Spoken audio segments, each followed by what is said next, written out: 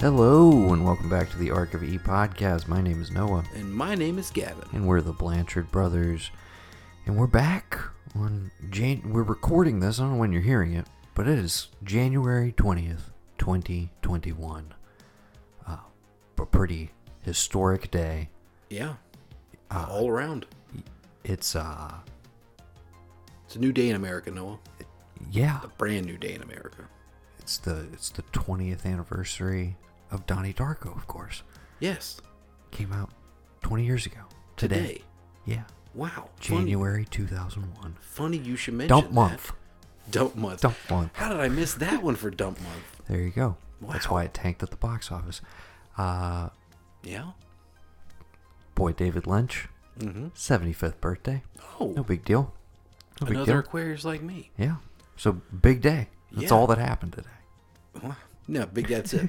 Yep. David Lynch had a birthday. I had a really easy day at work. I got sent home early because it was so slow. Yeah. I think people might have been out celebrating something. I'm not sure, though. Yeah. I mean, I was busy all day at work. I could barely... I didn't know what else was going on, but there was a lot of people coming in. I don't know if people were worried about the markets, money. I don't know what the deal was, but pretty standard day at work. Yeah. Wasn't sure what else might be going on in the world on January 20th. I know it's about 8 days from my birthday, though. That is true. So I did get a nice little early birthday present, apparently, Yeah. from what people were saying. I don't know. I don't know what they're talking about, but, you know. All right. The most important thing, obviously, without question. You watched Den of Thieves. Yeah, I did. The most important thing is the return of 2x2 Retro Review. Right. I mean, that the happened moment today. everyone's been waiting for. Right. You clamored for it. You begged us. Right. So many emails. Bring it back, guys. The best segment in the history of the show? I think so. Is it the best idea we've You know what I'm ever thinking? had? I'm thinking they didn't hear that episode where we were like, look, we're not bringing it back if Biden doesn't win. Because I don't think... We definitely threatened that. We did. And rerun the jewels, I'm sure. Yeah, we heard it. It was like on one of the last ones right before the election. We were like, yeah, no. If you want it, yeah. You gotta go blue. The people have spoken. Yeah. Atlanta flipped. This whole state. Yeah. A bunch of other states flipped. And it's all blue, baby. Da-ba-dee-da-ba-da, and da-ba-dee-da-ba-da. Yeah, Sorry. dude, where's Eiffel 65 at the inauguration? What, Lady Gaga? What? What about Garth? Garth was there. Oh, okay. He got a lot of flack. You know why? I didn't know this. He got a lot of flack for hugging Obama after the show, after he performed Amazing Grace. Oh, well, how dare he? Yeah. His core base, they were like, how dare you? Because they're all conservative and whatnot. But people forget, Garth's not a country guy. He's a music guy. He's country See, and what you rock and don't roll. understand about Carl Brooks is he's country and he's rock and roll. He's Donnie and Marie. Yeah. Okay. That beer a little So, extra yeah, loud, that aren't you? happened. Just to set, for posterity's sake, that's where we're at when we're recording this. It's about 10:41 in the evening. Just getting into the groove. All is quiet in the I capital. just like to remind people that you drive down here to yuck it up for try and make 2-hour chunks, and then Yeah. you drive back. You spend more time on the road than you do on the pod, but I appreciate it. Yeah. Eventually, we were talking about this. People want it. Maybe we'll just start doing Zooms and we'll videotape the whole thing, and you guys can look at us. Maybe. I have to do hair and makeup Ooh. beforehand. We would have to go orange ourselves. Make the light look It better. could be really fun. We wear costumes. I mean, I wore a based on top the hat that one episode. time. Yeah. Remember I sent you that picture? You're like, why aren't we recording this? Like, weren't we videotaping this? Oh, yeah. Okay, I'm going to try and get us back on track. 2x2 Retro Review, is that what we're doing? Yeah. Maybe a little what we've been watching. It's only been one As other is thing. tradition. You got one thing? One thing. We'll do that, and then we'll get into the episode proper. We hope you watch the movies. If not, you're probably going to tune out, or you probably didn't even click on the episode. You probably were like, The Pledge? And The Pledge? And Den of Thieves? What is retro about Den of Thieves? I don't understand. But maybe you're perplexed enough to give this a listen. So hopefully we're not boring you so far, but let's do a little what we've been watching, whatever that may be for you. Mine is very brief as well. And then we'll get into it. We'll flip a coin and see which one we're doing first, etc. Okay. Yeah. What have you been watching? Literally just The Leftovers. I have you 3 started as episodes. well? Yeah, I have 3 episodes left. When did you start? Restart. The Start day your after we rewatch. recorded last. Okay. I knock them out, son. I play no thought I games. was knocking them out the box. Where you at now? What's that? Where you at now? What episode you at? I got 2 left in season 2. Oh, okay. You're just blazing right by. Yeah. I mean, I'm in Australia. Yeah. I just got done with Scott Glenn walking around Australia. I must say, I had one of the best evening, an engineered evening of TV watching, but probably about as good as it gets. It just so happened that episode 8 of Twin Peaks: The Return was on the docket for my evening viewing with Veronica. Mm-hmm. So that's the Got a Light episode, to refresh your memory, Right. Kevin. Arguably, like, maybe the best hour of television ever produced. Second, or right up there with it, is episode 8 of season 2, International Assassin, which was where I was at in The Leftovers that same evening. Sometimes synergy just comes through for you. But yeah, so I got to watch basically 2 of my favorite episodes of television back to back 2 nights ago. Yeah. Good times. Indeed. Good times. I didn't time it well. I probably should have watched episode 8 of Peaks on Lynch's birthday, but we'll be on episode 10, I believe. Oh. Turning the corner, a little more than midway through. This is our 3rd time through total. I'd have to go back. I only watched it once as it was airing. It's the best. It's my favorite thing. And I forget the order that things happen in every time I watch it because the season's so goddamn long. Yeah. And that's part of why I love it. But yeah, it's like, oh, we haven't even seen Audrey Horne yet. No. That hasn't even happened yet. Stuff like that, though, where I'm just like, yeah, but what else is left to happen? Because so much has already happened. But yeah, Dougie's edging closer to being, yeah, he's well past Mr. Jackpots, but he's still not all there yet. Fucking Jim Belushi. Ike the Spike just got apprehended in the last episode we watched. Okay. After they found his palm, a chunk of his palm at the crime scene. Yeah.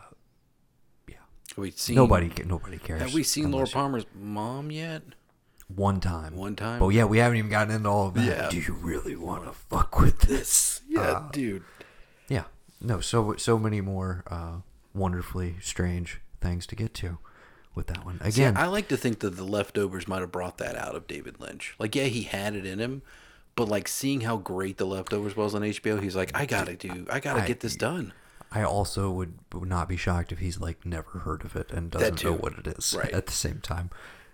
But clearly Lindelof heavily influenced in the opposite direction. Course. One of my favorite podcast episodes I've ever listened to is him freaking out about the finale of Twin Peaks: The Return, which aired the same year as Leftovers season 3. Oh yeah, that's right. I keep forgetting. Yeah. Yeah. So eventually I'm going to line it up because I will be basically finishing both the full series of The Leftovers and The Return around the same time at the pace we're going right now. So those are my big TV ones right now. Started watching Toast of London. It's an older show. Matt Berry from What We Do in the Shadows. It's I think it was Channel 4 or BBC. I'm not sure. It's funny. We're enjoying it. Watched a couple so far. That's really it on the TV front. I have one rewatch and I have one new movie that is not the one that we're going to discuss here in a minute. Do you want the new or the old? Give me the old. The Crow. Oh, yes. Veronica had never seen it. Really? Yeah. I may have overhyped it a bit. I don't know. But that was the first time I've watched the Blu-ray copy that I've had for like a couple years now. It's just been sitting on the shelf. Never It's like the white cover with the face and all that. Yeah.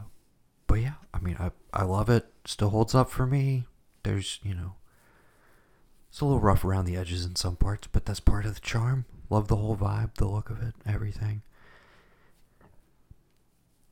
No real deeper thoughts on it other than I'm glad that Momoa reboot or second adaptation did not end up going through because I still never understood that casting. Me neither. I mean, I could have gotten behind the guy from Fast and Furious, the Englishman. I could get behind that, but just not Jason Momoa. Possibly. He's too big. He's just too big. Yeah. Like physically and star power wise, he's too big. what was I going to say? Oh, it did lead me down the rabbit hole. Of course, I looked. I IMDb'd all of the sequels. The 2? Yeah, I haven't watched 3. It's 3, and then 3 there's sequels. Do you remember this television series with Mark Dacascos? That's what I'm thinking of. Why did I think completely forgot about that. I watched the trailer for it and I was like, okay, this looks like the first season would at least be like a straight retelling of the movie, and then where does it go from there? Or is it a 2-season arc of like finishing all of this off? He is Eric Draven in that though? Like, yes. Yeah, no, it's like a retelling of the movie. And I was thinking the other day about him. I was thinking about like there was some movie I saw that was coming out soon with him with it. He's in a trailer for Mark Dacascos. Yeah, it's like he's fighting some kind of something. I feel like he's still been around for a while, but he definitely got a bump off of John Wick 3. This is definitely something in that vein because it's almost kind of like his daughter's being kidnapped or something's going on with her. He's got to fight somebody. I don't know. But I kept thinking like, he would have made a really great Crow in the 90s. And he, in fact, did play the Crow. And I completely forget on television. that even happened. And looking at that, I was like, no, that's almost how I would like to see it. Mm-hmm. Is do it as an HBO or a Netflix series. Go hard R with it, obviously. Mm-hmm. Go closer to the comic book, because that's the other thing. Is I did the Wikipedia deep dive on like, okay, well, what's the differences and what got left out, what got changed, all of that stuff. Did the IMDb trivia, etc. Because I've seen it a billion times, but I've never gone down the rabbit hole. And it's just that she gets hit by a drunk driver, right? Well, they don't go heavy on like she was raped and tortured. It was just they killed her. It's something of that nature, but it's still like it happens roadside, like you said. Yeah, because his real life girlfriend got hit by a drunk driver. The main element that I hate that was cut out is cowboy head or cowboy skull, something like that, which Michael Berryman, I guess, shot footage for, but because of the untimely death of Brandon Lee, some stuff was not didn't work. They had to shuffle it around. They added the narration, etc. But the whole concept of if he does something outside of his revenge, if he tries to do anything other than just that purpose that he's there for, his powers start to diminish. Right. That whole angle, I was like, dude, it's kind of there in the movie, but it's obviously not explored like it would have been if you had those scenes. But I was like, that's the kind of stuff where I'm like, you could make this more of a limited series. First season is a retelling of the core graphic novel, the original story, and then you leave the opening to continue it on past then with whatever other lore you introduce. But that's how I would like to see it, not another film adaptation, because rewatching this, I'm like, it still holds up. It's a good movie. So if you're gonna do, I don't need a reboot of it. No. Just if you want to explore the world, let's do it in a series. Can't believe I'm saying that, but yeah, I'd rather see the TV series. And honestly, another movie. And the thing is, I like City of Angels as hey, the Crow is just going to any person that has a terrible tragedy befall them. It will help right wrongs. And you could so do it doesn't that too need to with be the seasons. Eric Draven every single time, because I don't know if O'Barr ever made anything other than that original graphic novel run. I don't think he kept writing stories. It was just like, hey, my girlfriend got hit by a drunk driver. I'm a really good artist. Let me pour my heart and soul into this thing and put it out to the world. And people loved it. And from there, you have City of Angels, Wicked Prayer, Salvation with Eric Malbus, and then and Kirsten Dunst. Yeah. But I mean, Edward Furlong, they drove it into the ground. Yeah. But and very quickly. I mean, they didn't even wait that long. But that's the thing, because I'll give you this. City of Angels is up there with the first one on par with the world building. I need to give it a shot. It's worth it. I really would give it a shot just for the Iggy Pop of it all, because he's just he's loving it. Supposed to be in the first one. Came across that in my trivia. Okay, that's The Crow. Okay. A movie that I'm sure a lot of people have seen. What year anniversary would it be for that? I don't know. 26? Something like that? Yeah, it'll be coming up on 30 shortly. Yeah. Okay. New movie. Don't know if you caught this one. It's available on Amazon Prime for everybody. It's technically a 2020 release. One Night in Miami? No? You didn't check it out? No. Directorial debut of Miss Regina King. Okay. of Leftovers and Watchmen fame, and Yes. Academy Award winner for Beale Street. Yes. She's one of the best. Fucking Jerry Maguire, dude. She Oh, should have God, won dude. Best Supporting for that, probably. Yeah, she should have. So good. Yeah. Directorial debut. It's based on a play. It is based on a true event. These guys were together in the same space for one night, apparently, but we don't know what actually happened. Malcolm X, Muhammad Ali. Muhammad Ali, Okay, I've seen trailers. Jim Brown, Yes. and Sam Cooke.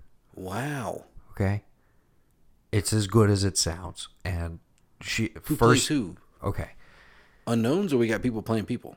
no, I mean knowns. I do need help with the names. The gentleman playing Malcolm X was on High Fidelity. I cannot remember his name off the top of my head. Let me grab my phone. Unless you want to pull this up, I'm trying to charge my one my night phone in at the moment. Miami. Let me get One Night in Miami. Yes, I can tell you. Sam Cooke is played by Leslie Odom Jr. from Hamilton. I type in one night and it's in Bangkok. I'm sorry. Go ahead. Your phone knows you too well. Hey man, one night in Bangkok and the hard man. Makes the hard man humble. It does Is that what make you're the hard trying man. to say? Yeah. Yeah. There's not much between despair and ecstasy. Do you have it pulled up? Hang on, I've got the IMDb up. All right, who we got? You want to know who plays who? Malcolm X? Yes. Kingsley something? Ben Adair? I did get the Kingsley part right? Yeah. Cool. He was on High Fidelity. That's what I know him from mainly. I believe he's British. He's fantastic. Obviously, nobody's Denzel, but what are you going to do? He was really good. Aldous Hodge is Jim Brown. You know Aldous Hodge from a few things. He's fantastic. Probably the most understated of the bunch, which makes sense because it's Jim Brown. Where do I know him from? He was just recently in that series with Kevin Bacon that Mom is watching, City on a Hill. He's MC Ren. MC Ren in Straight Outta And you Compton, know what? of course. He was what I just watched that he was in. What's that? He was Jesus' Okay. nephews in Die Hard with a Vengeance. Oh, that's right. He yes. was one of the little. I did Yes. not. I had no He's idea. the older of the two kids in that. I forgot about him. Yeah. Okay. Invisible Man. That's what I watched him in last year. Which I I fucking still loved him have in that, dude. yet He to was watch. great. There we go. Okay. Yeah, he was great in that. Tell me Muhammad Ali, because he was an unknown to me. I think he's been in some TV, but I don't think anything high profile movie wise. He's actually in this movie. He's Cassius Clay. Excuse me. Yes, this is. Excuse Eli- me. This is the night. Like he changes his name basically. Right. Like, this is right after he wins the championship the first time, basically, or the belt. Eli. It's Gore with an extra E. I don't know how you pronounce that. Gory. I think Eli Gorey. I guess. Yeah. Eli Gory. Yeah. Really saw again filmically. To compare it to, like, I guess Will Smith, I think it's on par, if not better. I don't know, and it's capturing like a very particular period of his life, obviously. And then, like I said, Leslie Odom Jr. to me was the standout as Sam Cooke, because obviously we know he can sing from Hamilton. I did not know he had this like dramatic depth to him as an actor. I guess I should have also known that from Hamilton, because there's a ton of like that. Oh, okay. baked in there. Red Tails. Okay. But yeah, That's the other one he was in. All right. I think you will enjoy it. I will just for as that. As far as the play to movie adaptations I've seen this year, Ma Rainey's Black Bottom, which I also thoroughly enjoyed, which is on Netflix. This one is definitely far more like cinematic, even though it does eventually, at the end of the day, it's a conversation piece between these four like different figures and their thoughts on the issues of the day, and it's pretty fantastic. I really enjoyed it, and it's available for everybody. Amazon Prime, check it out. Yeah, I think I'm gonna have to. That looks pretty interesting. Like I said, I saw the trailer, and I was like, oh, okay, this looks interesting. There you go. Yeah. Well, you should actually sit down and watch it. I think I will. And then maybe we can talk about it in depth. But yes, it is technically a 2020 movie, so it will be competing for Oscars in the upcoming ceremony, which I believe has now moved to April, I think. January, February, March, April. Yeah. I thought the uber rich already had their vaccine, so maybe they're just waiting. I don't know. I think they still have to like make sure that everybody has actually been able to see some stuff. That too. I think that's a big part of it. Okay. Anything else you want to talk about up top? That literally, dude, I watched a ton of Leftovers and these two movies. Clearly a ton of Leftovers if you got that far. Congratulations. You can't just watch one a night. You gotta keep seeing where. I agree. Best thing of the last decade, dude. Seriously. Best thing of the last decade. Best new show? Yes. Because that alleviates it. Because Twin Peaks The Return is technically season 3. Yeah, but I get you. But new property? That has a beginning, middle, and end. Yeah, I would 100% agree with you. Yeah. Okay, where is Mike? So who you want? How you want to do this? You want to go? You want to talk to Pledge first? You want to talk some Den of Thieves? How are you feeling? I mean, I could talk about the Pledge right now because I actually was like, maybe it is a flawed masterpiece. But I'm trying to. It's a war inside of me to try and remember in what context I originally viewed this and what I thought actually happened in the movie. Because in my head, seeing this one I did, he opens that door at the church and like he deals with the fallout of something terrible he's done, and that's that. Like I missed that gap. So it's like, oh Jesus, oh! And then he's just by himself, and I'm like, oh wow, crazy. It's like I had a weird gap. Like I just lost it. So I could do that, or we could talk Den of Thieves. What are you more excited to talk about? Let's do the Pledge up top. Okay. In true, the first one was Night Moves and then Excessive Force, right? Right. I feel like this is a good pairing on that front too, because again, not only the parallels between the Pledge and Night Moves, but also the parallels between Den of Thieves and Excessive Force. Oh God, what a classic! Did we decide Excessive Force was better than Cracker Jack? 100%. Right. Okay. It's like The Godfather compared to Cracker Jack, dude. Yeah. And Cracker Jack was still a fun time, but it is just such a straight Die Hard ripoff. Mm-hmm. Okay. Yeah, let's do the Pledge, dude. Let's take the Pledge. Body of a young girl has just been found. She was a second grader. I guess that put her about 7.5, 8. Who did this? We intend to find out. Do you promise me that you will? Yes, Mrs. Larson, I promise.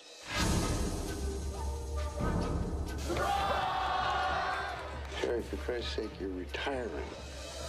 Well, I'm trying to fit all the pieces together, fill in the gaps.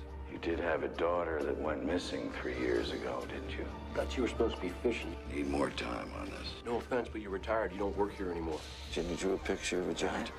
She called him the wizard. He was as big as a mountain. I have reason to believe that she was meeting with this man seen here, and you see this big black car? Come on, Jerry. You gotta start getting on with your life. I made a promise, Eric.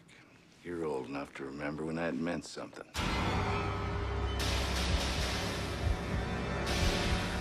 Beautiful little girl. Oh, thank you. She'll be 8 next month. Humor me, Doc. I need to know who I'm looking for. You could expect another incident within a matter of months. I think it might be best if you and the girl stayed out here with me for a while. I want you to promise me something. If anybody tries to talk to you, I want you to tell me. Eve. 5, Oh. 4. Do you promise me that you will? I promise. I met the wizard today. There's no wizard, Jerry. You don't know what you are dealing with here. Where's Chrissy? This guy is real, and I know it. Chrissy! Chrissy!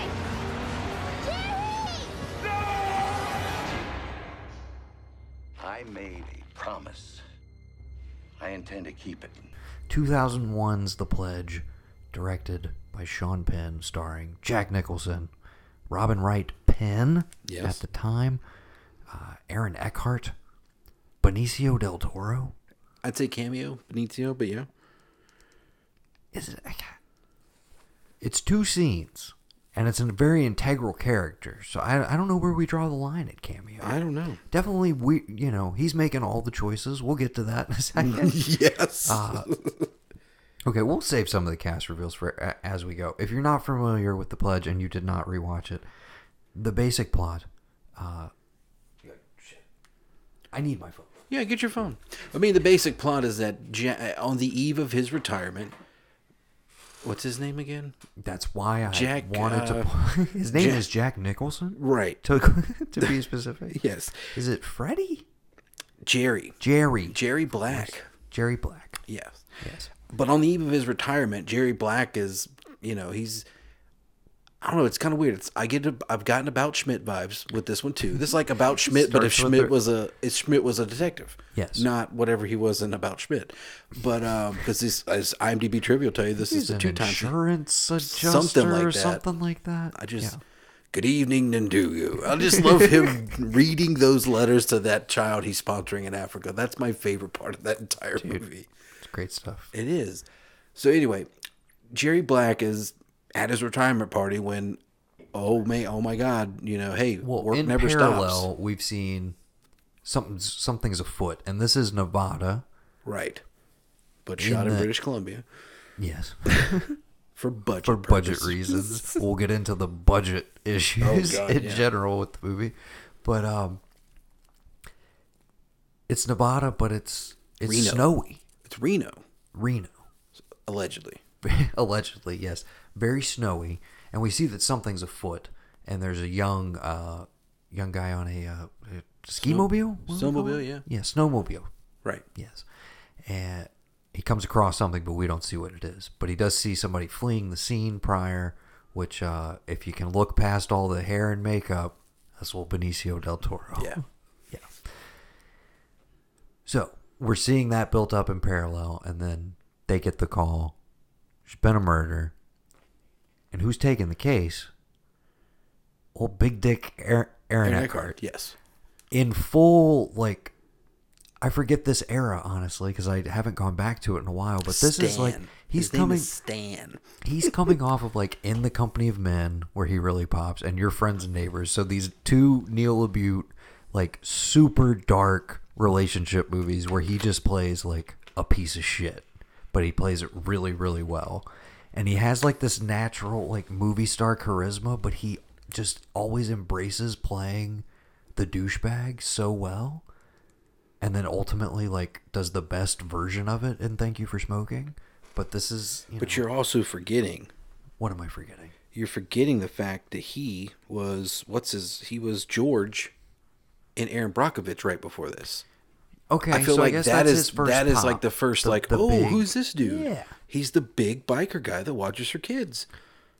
Which that's half the reason I love that movie is that character of I got my bike, man, I'm this and that. It's well, now I'm watching the kids and I'm just all right, just his peak ascension of badass biker to now I'm taking care of this woman's kids, right? And I'm kind of involved with her, and it is what it is. Just the juxtaposition of that, I feel is probably why I go back to Aaron Brockovich all the time. So he's the acting officer, so he should take the case. But of course, Jack is I got a couple hours left for my shift's over. Let me tag along. So they roll out there. They find a horrible murder scene that thankfully we only see a little bit of.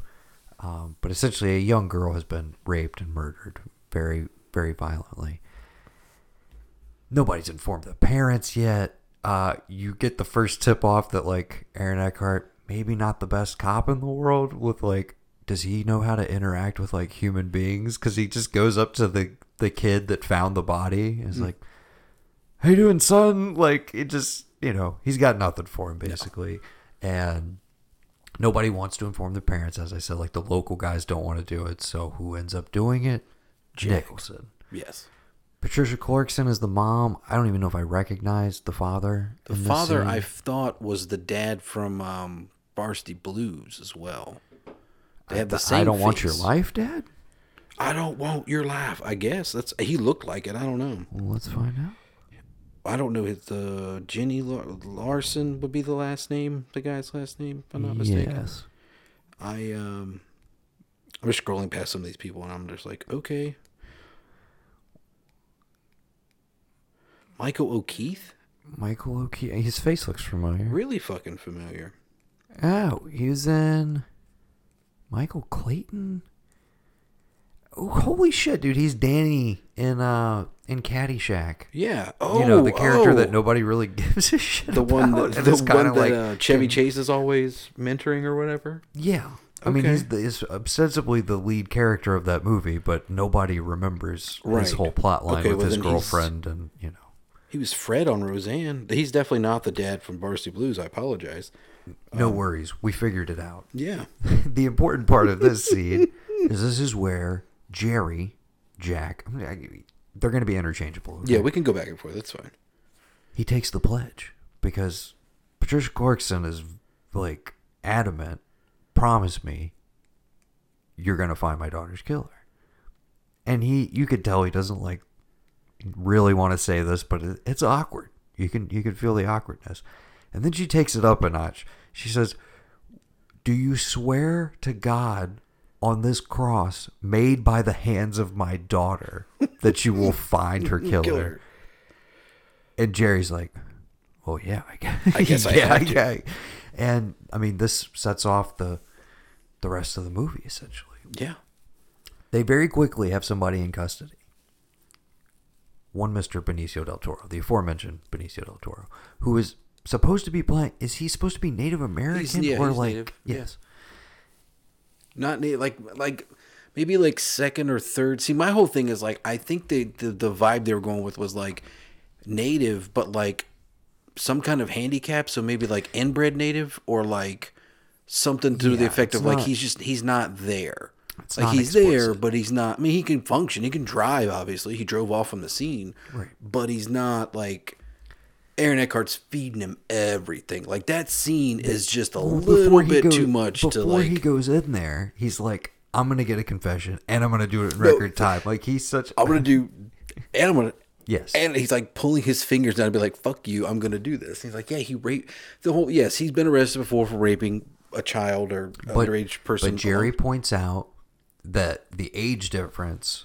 Right. Like, she was... 15 or 16, it was something like that. Technically, it was like wasn't statutory, right? Because it was didn't match up, and they were like, "Well, rape is rape; it doesn't matter." Like, watch this. I'm gonna go get this dude. Right. Yeah. And yeah, Eckhart basically like talks him into a confession, fully convinces him like you raped and murdered this little girl. They essentially get it on tape, even though it's like. How would this ever stand up in a court of law? Like how? If you have it on video record, and like, as far as I know, you're not supposed to touch anybody that's in handcuffs, and you were like almost jerking him off with the like. Isn't that a line? You practically jerked him off, or you practically gave him a blowjob. What does he say? Yeah, something like that. Yeah, he does. Yeah. No, Nicholson calls him out on it, and he's saying the whole time he's just saying what you're telling him to say. Like he's not. This is not an actual confession. But all of that basically goes out the window because as they're now processing Benicio, so I love the way this pops off. I thought this was great staging. And this is where I'm like, there are some choices in this movie. Like, for instance, when the kid sees what he sees with the body, we get the like double whip zoom, like the push it. And I was like, okay, Veronica, she only watched like the first 15 minutes. She laughed out loud. She was like, what's going on there? I was See, that's why I asked you if this was Sean Penn's first movie. You said he'd done 2 more before this. Yes. I feel like I think some music videos and maybe some documentaries prior as well. Yeah. But didn't he went after this? This was like a passion project for him, wasn't it? I think he had been wanting... Him and Nicholson, I know it said they both wanted to do it. And we can get into the source material and how it... But I feel like once we talk through the movie, that'll maybe come into a little bit more focus. Okay. And out of nowhere, when he's being processed... out of nowhere, gunshots. And we realize he's being taken in by like one officer. He's gotten the gun loose. And... Again, shit starts to pop off. There's like they're gonna try and shoot him down the hallway, etc. They think he's gonna kill the guard, and of course he turns the gun on himself and says, "I killed her," and blows his brains out. Yeah. So case closed, right? Mm-hmm. Like he confessed, sort of. He was at the scene of the crime, even though clearly when you see in the opening, like he's running away from what he just saw, right? Because he's freaking out. Because again. He knows enough to know if he's mentally handicapped, and they completely coerce him into this, and then he murders himself. It's pretty fucked up in general. Indeed. And getting into already, this will be kind of a running theme, to just like, this is not good police work. No. It's not at all. So, like we said, case closed, but Jerry, he did make a pledge. Mm-hmm. So... He can't quite take that vacation to Cabo for fishing. He's a big fisherman, by the way. Yes. Can't quite do it. He goes all the way to the airport.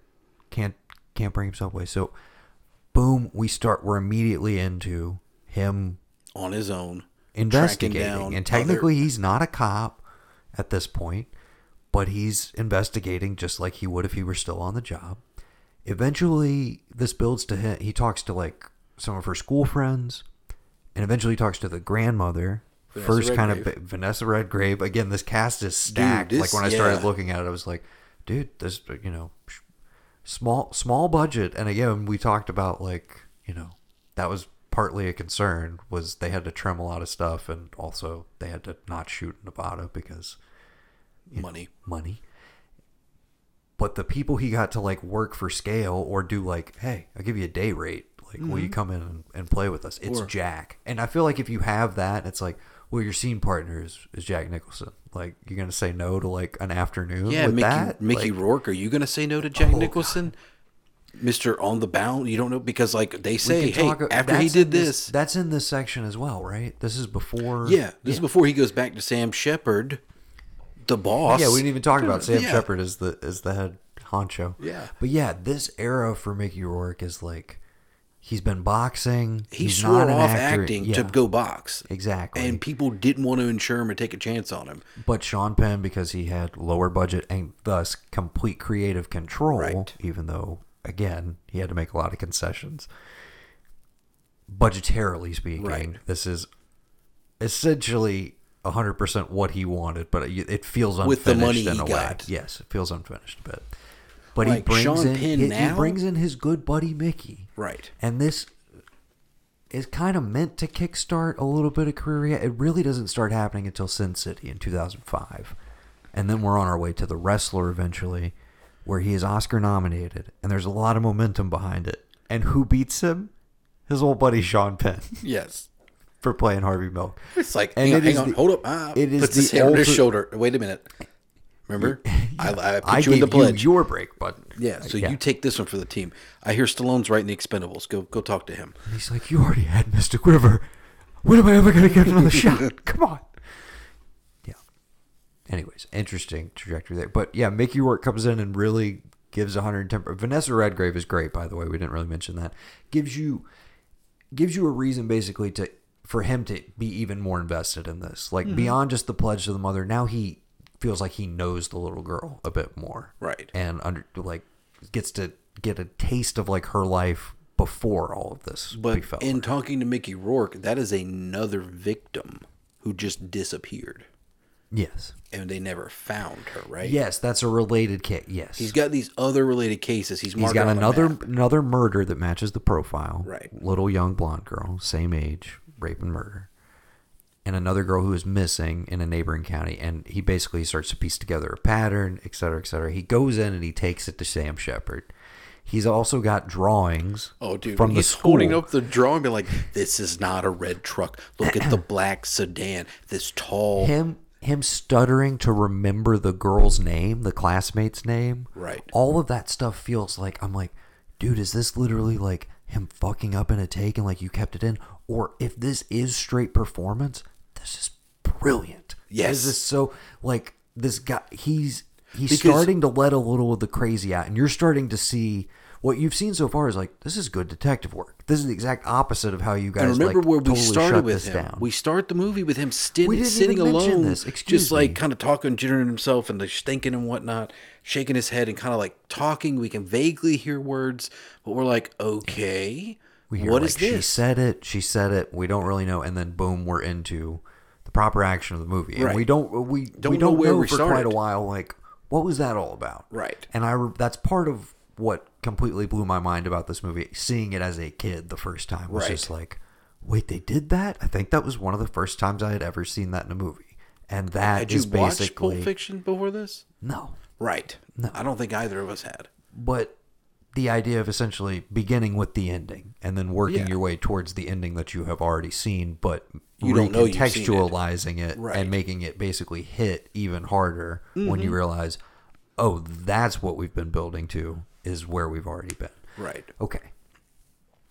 So he has the drawing though from the school that he came across, And this is the introduction of the giant who apparently gives porcupines. Porcupine King. Yes. He's a wizard who lives in the woods. Not unlike the Yellow King. Dude, 100% In Yellow King Carcosa. vibes. Yes. Sorry. So he's on this giant porcupine, and he's got it's a black truck, like a black Sedan. Yes. Jeepish kind of thing, yeah. He's throwing all this at Sam Shepard, and they're all but laughing him out of here. They're like, we entertained this when you first, brought it up, but like this is clearly... You're not a cop anymore, Jerry. What are you doing? You need to take a break. You need to take a breather. And he basically says, I'm not too old to remember what a promise means, etc. You used to, remember that too, essentially. And that's pretty much it. He walks out, and then hard cut to him driving with like a boat and everything, and it seems like he's going on a fishing vacation, right? Yeah. And I'm like, wait, I don't remember this. I'm starting to think, I'm like, I remember vividly how this movie opens. The whole Benicio del Toro committing suicide is very arresting, and all of that really sticks with you. The little midsection there, kind of, I remembered a little bit of like the investigation starting, I guess. And then there was kind of this blank space where I was like, and I know where we end up, but how the hell do we get there? We got to go through Harry Dean Stanton. Yes. He arrives in this small town, apparently good fishing, inquires about buying a gas station from the aforementioned Harry Dean Stanton. Another great that is a straight cameo. Yes. He has like 2 lines of dialogue. Yeah, so we got him and Mickey Rourke in cameos so far. We're going to have another big one coming up in a minute. Vanessa Redgrave, I don't consider a cameo. That's a full-on scene. Yeah. That could have been like a supporting actress nomination, because they like to do that sometimes where it's like, she was in it for 5 minutes, but she deserves it. Yeah. I love the reveal here, though. And it takes a little bit to dawn on you, but you realize that this area where he's trying to move into, it's the next target, the most likely place. Yeah, it's right in between all of the locations that he's been traveling to, and logically this would be the next spot. You're like, okay. Buys this gas station, takes it over, meets some of the locals, one of which is Robin Wright Penn, looking a little worse for wear. Yeah. I don't know. Did I read too much into this about just like, what do you think this was like? She was really like, well, Sean, I really want to like, dirty myself up for this one. I'm playing a like down to earth person. I want to be like missing some teeth and blah, blah, blah. Or was he like, babe, we're going to like fuck you up. We're going to make you look horrible. Like who was gunning for like this level of like her teeth and everything, which I was like, are we going to talk about the teeth? Is he ever going to say anything about the teeth? And eventually they do. And then the reveal that like, oh, it's from my abusive ex-husband. Who we never see. Who's never seen on camera. Could be Mickey Rourke for all we know. Could be. Definitely could be. But, and then of course, and I was like, well, you can't introduce those teeth and then like not have a moment where he pays to get them fixed, right? And that's like a bonding moment between them. I don't know. This is definitely where some of the flaws start to come in. One of which is, I don't know how much I buy this romance between Nicholson and Robin Wright Penn. And it's always interesting anytime you've got a director directing their spouse, like interacting with, in this case, a legend and a legendary ladies' man at that. Right. Like, you know what I mean?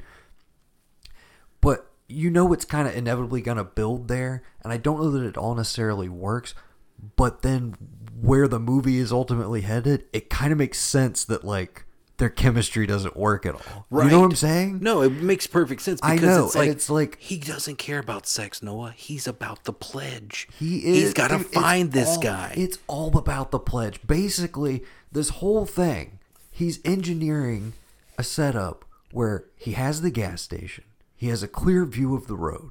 Now, I just got to get me a kid. And I got to put him in red clothes. I need me a kid for bait. So I love that scene because he's already met Robin Wright Penn. Right. And this really didn't click for me. Doesn't until know I was that watching she has a daughter. Time. Doesn't know. And then he's just sitting in the same diner like a few days later, if you will, sees this little girl and strikes up a conversation with her. And then, only then realizes, oh, that's Robin Wright's kid. And then, hey, you guys want to help me shop? You want to, come out and have some fun stuff? The girl disappears for a bit. and then says, "Oh yeah, that man gave me a porcupine." Right. But it was, oh, it's a vendor lady. Yes. And then somewhere in this we get to the third cameo, fucking Dame Helen Mirren as a doctor trying to figure out what the fuck this photograph's about or this painting is about. And more importantly, trying to figure out, how she show up in this Right. movie. More in importantly, Nevada? What? Yes. This is one of those where I'm like, well, I get that this exists because She like stopped by. we need exposition. We need, I guess we need exposition to tell us like where he's at in the investigation, what his theories are and everything, and to How also he might be show going us, crazy. yeah, whether he's she gets losing on that his shit a note, little yeah. bit, for sure. And so why not bring in Helen Mirren? And like she's What if they were great like- in the scene, but I do brush up against the idea of like, you telling me that this psychiatrist is in the middle of this town that they're in? It's Right. just, I don't know. I don't really buy it. Yeah.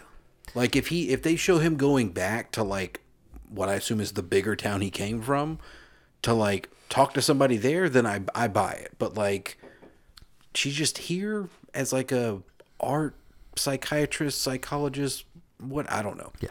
My theory is that they may have been hooking up in real life, and he's like, "Come by the set," and Sean's like, "Oh my god, what is she doing here? She wants to be in the movie." It's like, "All right, here, you can be this lady," and then Yeah, so was Vanessa Redgrave, by the way. Yeah. I'm sure he was just boning all of them. tearing ass Well, all if I over can't that get set. Robin right, I'll get these two dames. Like, it's fucking Jack, dude. Because I remember watching this movie and being like, "Oh, well, that's okay." Like, he's been in a lot of good movies, and like, it's all right, you know. And then like, The We know him as, Departed the is like Joker at that. The Departed is like 4 or 5 years away. Yeah. And you're just like, what a way to go out. I mean, what has he done since then? He did. I mean, he He did unfortunately that. did like the bucket list and a few other yeah. things afterwards. But The Departed would have been a great one to go. Oh out yeah, on. but it's just like I remember. See, because I remember this coming out, and I remember it being. I was like, this really didn't move the needle. I don't think for anybody. Don't remember another big movie with him until you get to The Departed, because you Well, got to I mean, remember. dude, About Schmidt. You already Well, mentioned. yeah, that comes. Yeah, but like Big awards contender. around for this him. time though, Connery hangs it up with League of Extraordinary Gentlemen. Not too long after this, so I'm thinking. Sure. No, I'm thinking like in my mind when this is happening as a child, and like it just doesn't pop. It's like, okay, well, I mean, it's a good movie, but like it's not a. It's like late period Paul Newman or something. It's like, yeah, what are you doing? But then he comes back with The Departed, and you're like, amazing. I just want to point out About Schmidt, incredibly well received. Again, huge awards contender, specifically for his performance. Oh yeah. And then I don't know how you feel about this one. I still love this movie. Anger Management, huge hit. Oh Huge yeah. hit, and that's like 2003. I forget about that as a Sandler. I think one. that's right after About Schmidt. Like, Right. no, dude, his early 2000s, right up until Departed, he's doing solid.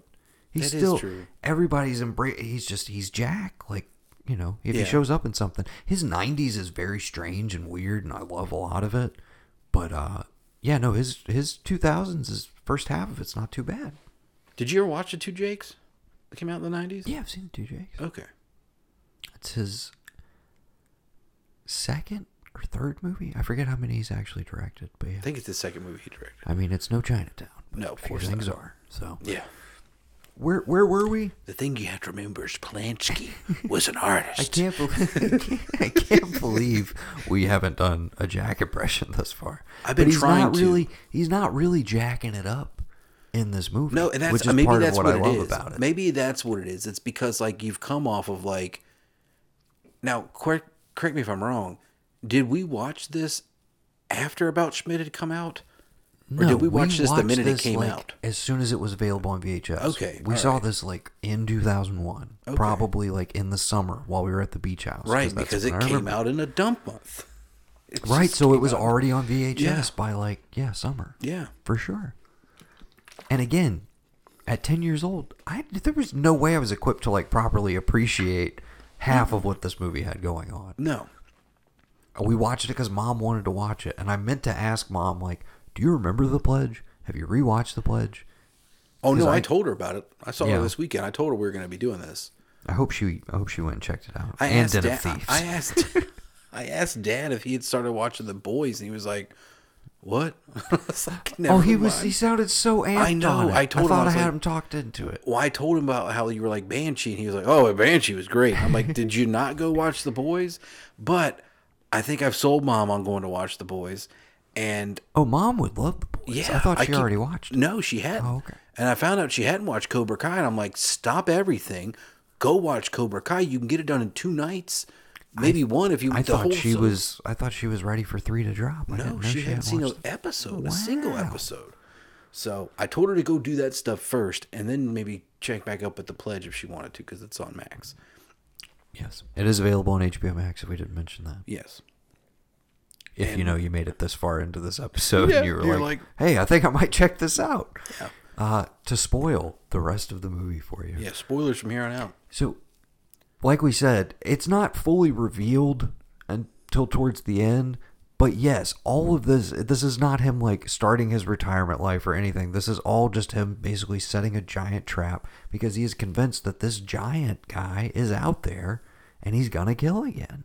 And the killings are getting closer and closer together. That's the other thing that the Helen Mirren scene brings us. Okay. So we get our first big suspect. And who might it be? Oh, Francis Dollarhide himself. Mr. Tom Noonan. Mr. Tom, I only read my part and no other part of the script. Fucking Noonan. Yes. He only read his bit, and he stayed away from everybody on the set. Sean Penn was like, "Tom, can you come out here? We're trying to collaborate.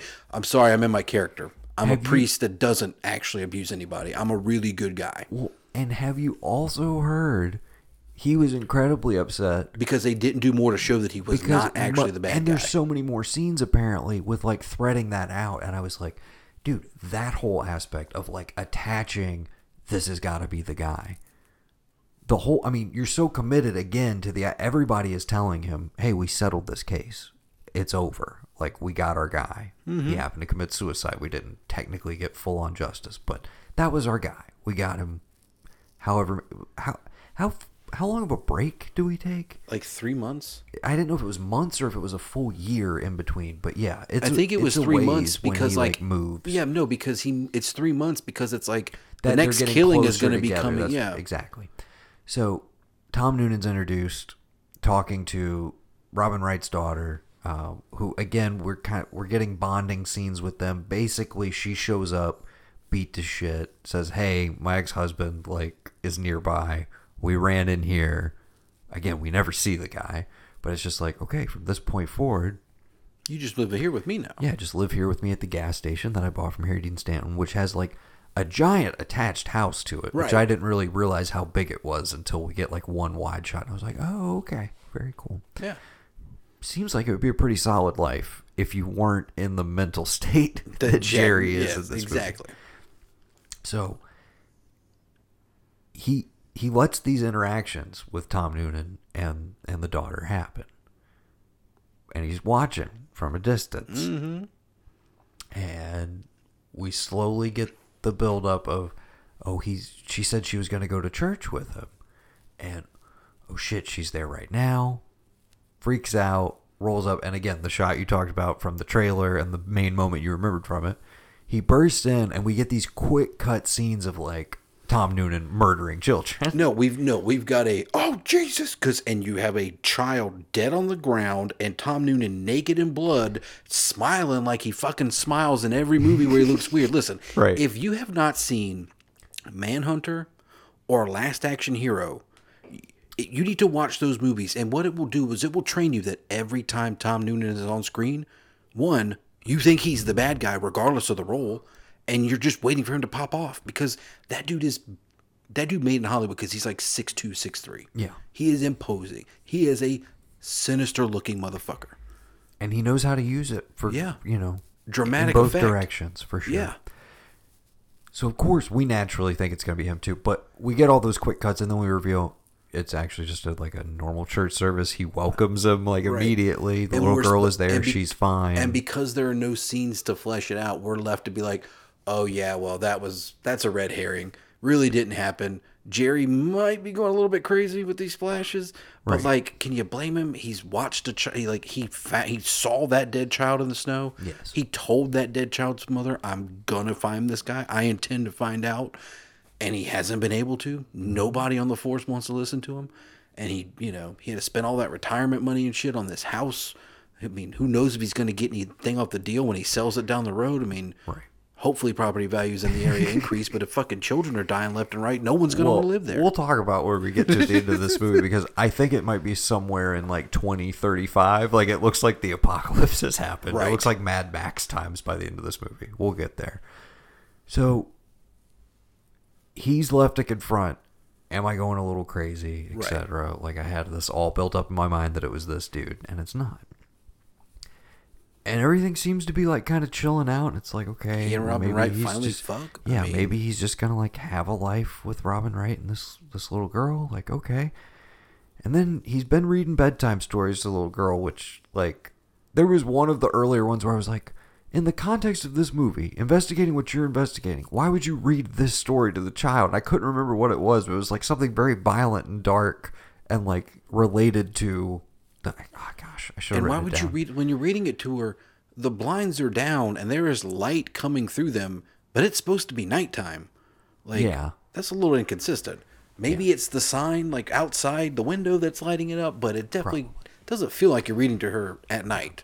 Anyways, but we get another bedtime story sequence, and she mentions the giant and the porcupines. Yes. And she shows these little porcupine desserts. Creepy as fuck. Yeah, very creepy. And she says, "Oh yeah, we're gonna go. He's gonna show me the magical forest or whatever because he's a wizard and blah blah blah. And we're gonna meet at this particular place."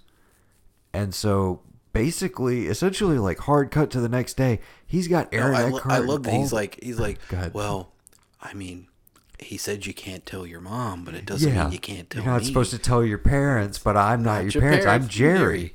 Right? So she I lays guess it all it'll be- out for Can I him. go, Jerry? I guess it'll be okay. Yeah, it'll be let's our keep it a little secret for secret. Bob. And I'm immediately like, dude, bad idea. Bad idea. I was like, I remember how this movie ends. Bad idea. So hard cut to he's got Eckhart and everybody out there, and I'm like, wait, what happened? So it's still an active investigation, and then we eventually Eckhart's like, we're doing you a big favor, Jerry. Okay, like I brought everybody out here. Is this guy gonna show? Like, what's gonna happen? And we essentially like watch Jerry start to descend into madness, and they're kind of like, we're calling it, we're bailing, and he's like, if you leave here, you better not jeopardize my fucking operation, basically. Like, Don't blow your cover. Yeah. Yeah. He's like, oh, by the way, dude, I have to go tell the mom what we just did by law. Like, I'm not gonna just gotta do that. give you a heads up. I'm gonna go like blow up your spot. Yeah. You might want to be aware of that. Yeah. So Jerry's still hanging out there, and then boom, we start getting some parallel cuts, and I Yes. love the way this is Dude, done. this is probably one of my favorite things in a movie that I've not seen ever since. Dude. Probably one of the best things. Great stuff. So we first cut to a woman who we saw earlier, and we haven't really talked about this. There's so many big, like, high-profile cameos and, like, pretty stacked cast. The ground level, like, extras that he has, some of the smaller roles are clearly, like, just normal people that he found from the area. Not even, like, I held auditions for this. It was more like, I found this store that I liked. We talked to this person for 5 minutes. They're in this movie now. Mm-hmm. It's very much the vibe of this woman who he goes to within the first, like, 20 minutes of the movie, right when he starts investigating. Right. After Benicio kills himself. He asked this woman for directions to the grandmother's place. Yeah. She's upstairs. She gives him directions, wherever. So we cut back to this woman. I'm like, what the hell's going on? And she's saying, Oliver, are there any of those sweets around? Blah, blah, blah. And it's like, oh, fuck. Porcupines. The porcupine candy, little tartlet things, whatever the hell those are. Oliver, dude, he was right there. He was in that place months ago. He just missed him. Like, dude, holy shit. And then we get cuts to the interior of this car with a little porcupine thing hanging from the mirror.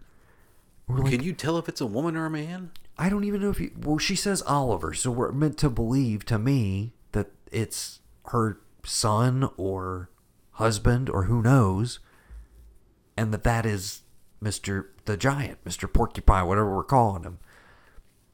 And so we're seeing this in parallel. It's like, dude, he was right all along, dude. He was right to be on this trail. He wasn't crazy. There is a killer. The killer is headed to meet her right now. And then we see like an 18-wheeler. And that's it. Okay? And then Eckhart and the boys are leaving. And as they're leaving, there's a wreck on the highway. It's like, oh shit. That was the killer's truck. Killer's dead. Killer's toast. Burnt to a crisp. We see it. And so now they're just like, fucking shame about Jerry. Yeah, of course. They're like, yeah, he used to be a really great cop. Okay? Cut back to Jerry, and now Robin Wright shows up. And she lays into him like, I thought we were building a life together. Like, this was all bullshit. You're bullshit. Mind you, she tells her child, who he's had out there because a serial killer, go up to the car. It's like, you are asking for this child to be fucking taken. What are you please doing? Take my child. And she lays into him, and it's like, it's a little heartbreaking. It would be more so if you really felt a genuine connection between them, but really what you're registering, because he has no response. He doesn't say a word to her. He can't say anything. In that moment, you see him like the realization of like, the wheels are turning, but he just has nothing doing. Exactly. And this is kind of the ultimate, like, if there is a twist to this movie at all, is like, yeah, from the moment that he left Sam Shepard's office, he never stopped working the case. Right. You get this vibe that he has, that he's like, I gotta let this go. I'm gonna try and settle into retirement. And then you slowly realize, like, wait, did this just naturally fall into his lap, or did he engineer these circumstances to lure them in? And that is the ultimate realization of like, yeah, dude, you had no emotional attachment to this woman or her daughter at all. You surface level did, but clearly at the end of the day, they were bait to you. Mm-hmm. She was bait. So you lucked up out of nowhere that she showed up one night because, you know. Yeah. You just convenient there. Right. But I love that he has nothing to say to her. There's nothing in that moment he could say that would make anything better. And so he's just reduced to silence. She bails. And then we are left again as the audience with the knowledge that like, he was right, dude. Mm-hmm. He was right to be out there, to be doing all this. The means, I don't know, you know, they're a little complicated. You did put a little girl in a lot of jeopardy. But also, like, not really. There's a ton of officers there. Like, because I remember reading something that was like, if you look, pay attention where that crossroad is, and you see that truck again, it doesn't stop. Like, whatever truck it is, the 18-wheeler just blows right by. Yeah. So you're led to believe that, like, either that 18-wheeler driver is a terrible 18-wheeler driver because you see that truck before or whatever it is, or you see the Jeep van, whatever it was he was driving, do the same thing and they don't stop at that intersection. And that's supposed to cue you in that like, oh yeah, well of course this is probably what could happen. It makes it more logical that like one of these two people in this accident are terrible drivers. You don't know that when you see it earlier in the movie, but it kind of plays to, boom, gets in a wreck and dies. So I looked at this and wondered, do these people who are watching this even know like, oh shit, that's a black car? Because it's all burnt up. They couldn't probably tell to begin with. So I wonder if they leave it as like processing that in the moment. No, they're not even think thinking that they are, and that's what I love is like we're left with the knowledge of all of that, but we have to watch him suffer through like waiting for something that is never ever coming, like, and then we just kind of fade into the opening of the movie, which is Jerry outside of the gas station that he bought. It's closed. It looks like everything around him is abandoned. Right. It's like dusty and windswept and everything. And again, like I said, it looks like Mad Max times. Like it looks like he has just been eternally sitting there in front of the gas station, just slowly losing his mind. And that's where we leave the movie at. Again, none of what we just described, I think, is what anybody wanted from this movie when it came out. If you watch the trailer, which I may play a little bit of. I don't know. Maybe we dropped it in at the top. It's so quick cutting, and it's like, it seems very simple on paper. There's a killer. Maybe we didn't get the case right. Stuff starts happening again. Jack Nicholson's on the case. Retired cop on the case. Action thriller. Horror thriller. Sort of. Maybe. Who knows? A psychological thriller. Directed by Sean Penn. Yeah. On paper, I feel like a lot of people are like, yeah, I'm on board. And then you get kind of an existential meditation on what it means to be a detective and like search for meaning and all of this stuff, and like when so many things can just happen at a whim. And that kind of leads me to the source material, which I don't know if you looked into it. I did, yeah, the book. The book, which is essentially a dissection of detective fiction up until that point in time. And then, like, when I started reading more about it, I was like, obviously this would have been a hot property for like somebody to adapt at some point. Oh yeah. And they've done a TV version of it back in the 50s, I think, with the dude who played Goldfinger. All right, Goldfinger was I know you're talking about Gert Frobe. Mm-hmm. Yeah. He was the lead in it, I believe. And that had a much happier ending, essentially. And apparently the novel even plays around with that, and it's like it sounds like something I'd actually want to read, because it's a dissection of detective fiction that essentially is like, so much of detective stories puts absolute faith in the detective as a person. Right. Of like, and they're going to be able to it up solve for you. A, B, or C. Right. They're going to wrap it up. But it doesn't allow for any chance, freak occurrence, or like any outside factors. And it's like, there's so much other stuff that plays into an investigation, etc. And that's inherently unsatisfying for people. Mm-hmm. But it's, again, that's what makes this movie unique and fascinating to me, is like, it does not at all end where you think something like this will end. It is unsatisfying, but to a point. And I think that's, when I saw it as a kid, I was just kind of like, oh, well, they ended where they began. And that's all I really took from it, was I was just like, oh, that's kind of weird and different. And like, I guess he just went crazy. But like, you know, rewatching it this time, the real like existential crisis, right, and like genuine like descent into madness that is normally, I feel like, really overplayed in movies like this, feels like pretty realistic and like down to earth, grounded within what you're. Yeah, because I feel like if you give me a couple more instances where like he's looking at something that isn't there, he's thinking of something that didn't happen, or talking about something that didn't happen, and you give me those scenes that Tom Noonan was mad about to like differentiate that, like, okay, I had this glimpse of him being terrible, and he really is it. Because after that scene where he welcomes him, there's nothing with him ever again. But if you have another scene where he could see, like, well, wait a minute, this guy really is nice. Like, you know, maybe he stops her from like going to the road or something, and you're like, oh, why would, no, the killer wouldn't do that. Like, no, this guy really is good. Am I going crazy? Because I definitely thought he was like raping and murdering her whenever I walked into that church. If you have a little bit more of that, and I get to maybe flesh out the descent a little bit more, and I'm believing that whatever they weren't able to shoot and put in there probably would have played in and maybe have made this like another, like, oh shit, this was a gem. How did we miss this? Nobody saw it when it came out because it was in a dump month, and so nobody saw it for awards, and this was like the pinnacle of like a study on detectives. But they just couldn't put it in because of budget, and they didn't want to be behind schedule and lose money. You talked about never really seen anything like it, and I agree. I can't really think of something that hits quite this note that this movie ends on. It's kind of like one of those you have to see it to believe it. Affliction, maybe. I would think that with what it made me think of. I'm jumping past it because I have never seen Affliction. That's Nick Nolte, right? Yeah. Or is that Jeff Bridges? Nick Nolte. Nick Nolte.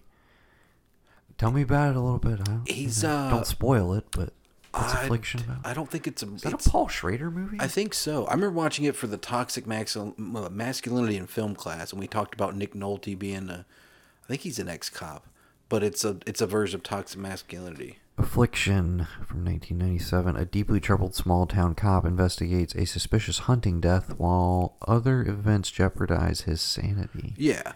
Affliction is probably... It is Paul Schrader. Affliction is the one I would imagine that gets just like I think of this, and when I think of The Pledge, when I think of Affliction, and vice versa. Because when they told us we were watching Affliction, I was like, why not The Pledge? And then now I'm like, yeah, it's probably better we watch Affliction. A nice little twin to it. What it made me think of was the finale of True Detective Season 3. Yeah? That moment of, we as the audience know that, like, this should be a satisfying conclusion, but the character is denied that satisfaction and kind of has to find it in another way. Now, in the case of The Pledge, he just fucking loses his shit. You are left in True Detective with the comfort of, like, well, he's there with his family. And that seems like it's on, and that seems like it's on better terms than it has been in recent years, etc. We have that, even if he doesn't get the ultimate satisfaction of, like, you know, knowing that he solved it, like really knowing and remembering that he solved it. But yeah, that similar note of, like, giving us a piece that you deny the lead character, which inherently, I get why some people brush up against that, or are just like, no, like, oh, come on, like, it's Jack, you're gonna leave him out there losing his mind? What the fuck? I would just love it if, like, the family, like the mom who made him take the pledge, drives up and like, are you closed? I forgot there's a moment. Just leaves. I forgot that there is a moment where he sees them again, and they're like packing up or traveling through. Like, once he buys the gas station, it's the scene where he meets the little girl. He sees them sitting out. He's at the diner. He sees them packing up, leaving. Yes. But I would have loved if they, like, that was the end of the movie, as they just roll back up to get gas. Like, I'm sorry, you closed? And they just, he's like, what? But that has him snap out of it and be like, yeah, and like, or whatever, like that. Maybe that's how he snaps out of it. She's like, I forgive you. You don't have to. You know, the pledge is. I take the curse off. The pledge is done. Pledge over. Pledge over. I guess that's a good spot to end it.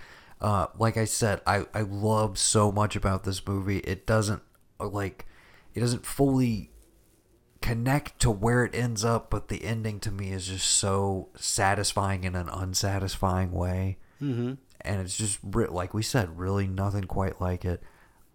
We didn't really go into detail, but, like, I love Nicholson in pretty much everything, and that stands to reason here. I love how, like, understated he is, because it makes that reveal of, like, his mindset for the mid-chunk of the movie, when it kind of, you're like, oh shit, this was all calculated. It makes it all the more menacing, kind of, because you feel like you've been betrayed by him a little bit, because you were like, oh, well, I thought he was just, like, enjoying fishing and, like, kind of fell back into the investigation, but he was kind of building a life with this woman. And then, yeah, the rug is kind of simultaneously pulled out from all of you at the same time. I really dig it. It's not something I'm going to watch, like, rewatch all the time, but apparently every 20 years, good time to check out The Pledge. Yeah. I enjoyed it. And again, it is its 20th anniversary this month, so if you want to check it out, or you already did, you know, let us know what you thought. thearchive@gmail.com, and we will move it right along, I guess, to part 2 of the 2x2 retro review. We're talking Den of Thieves from 2018. Yes. Let's take a listen to the trailer. Hey, pay attention. This is yours. Most important thing, keep your finger off the trigger at all times, unless you need to shoot somebody. When that happens, 3170, we're being held up. hold it until you run dry. Dispatch, we are under heavy fire.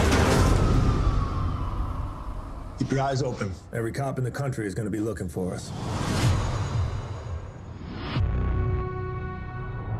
Big Nick, original gangsta cop in the flesh. What's your tally? 4 dead, 6 on the way to the hospital. I take it he's a bad guy. I'm gonna make you a deal. Give me the names of all the guys that got away. I'll get you a medic. I ain't no snitch. Yo. He's done, son. We got a problem. It's major crime. Get to know your enemy, boys. Every big-time crew has been busted. These are the guys who took them down. Yourself, I take you on the trip down memory lane. This is Gangbangers, these are not. Whoever it is, they're addicted to heists. Anybody moves, you shoot them. You understand? Sooner or later, they'll need their fix. You could? Yeah, man. We do it. Change the plans. We're trading up. The Federal Reserve. It's like Fort Knox. At any one time, there's anywhere between $500 and $800 billion in there. Every millimeter of it covered by cameras, sensors, and motion detectors. Stand across the street and stare at the building for 2 minutes, you have security on your ass. Only bank that's never been robbed. That's why we're gonna rob it. Every time I'm in the street, I hear ja, ja, ja, ja. Man down. Where you from? We gotta move. Where you go? Where you from? Where your grandma stay? Mine. This man city I run.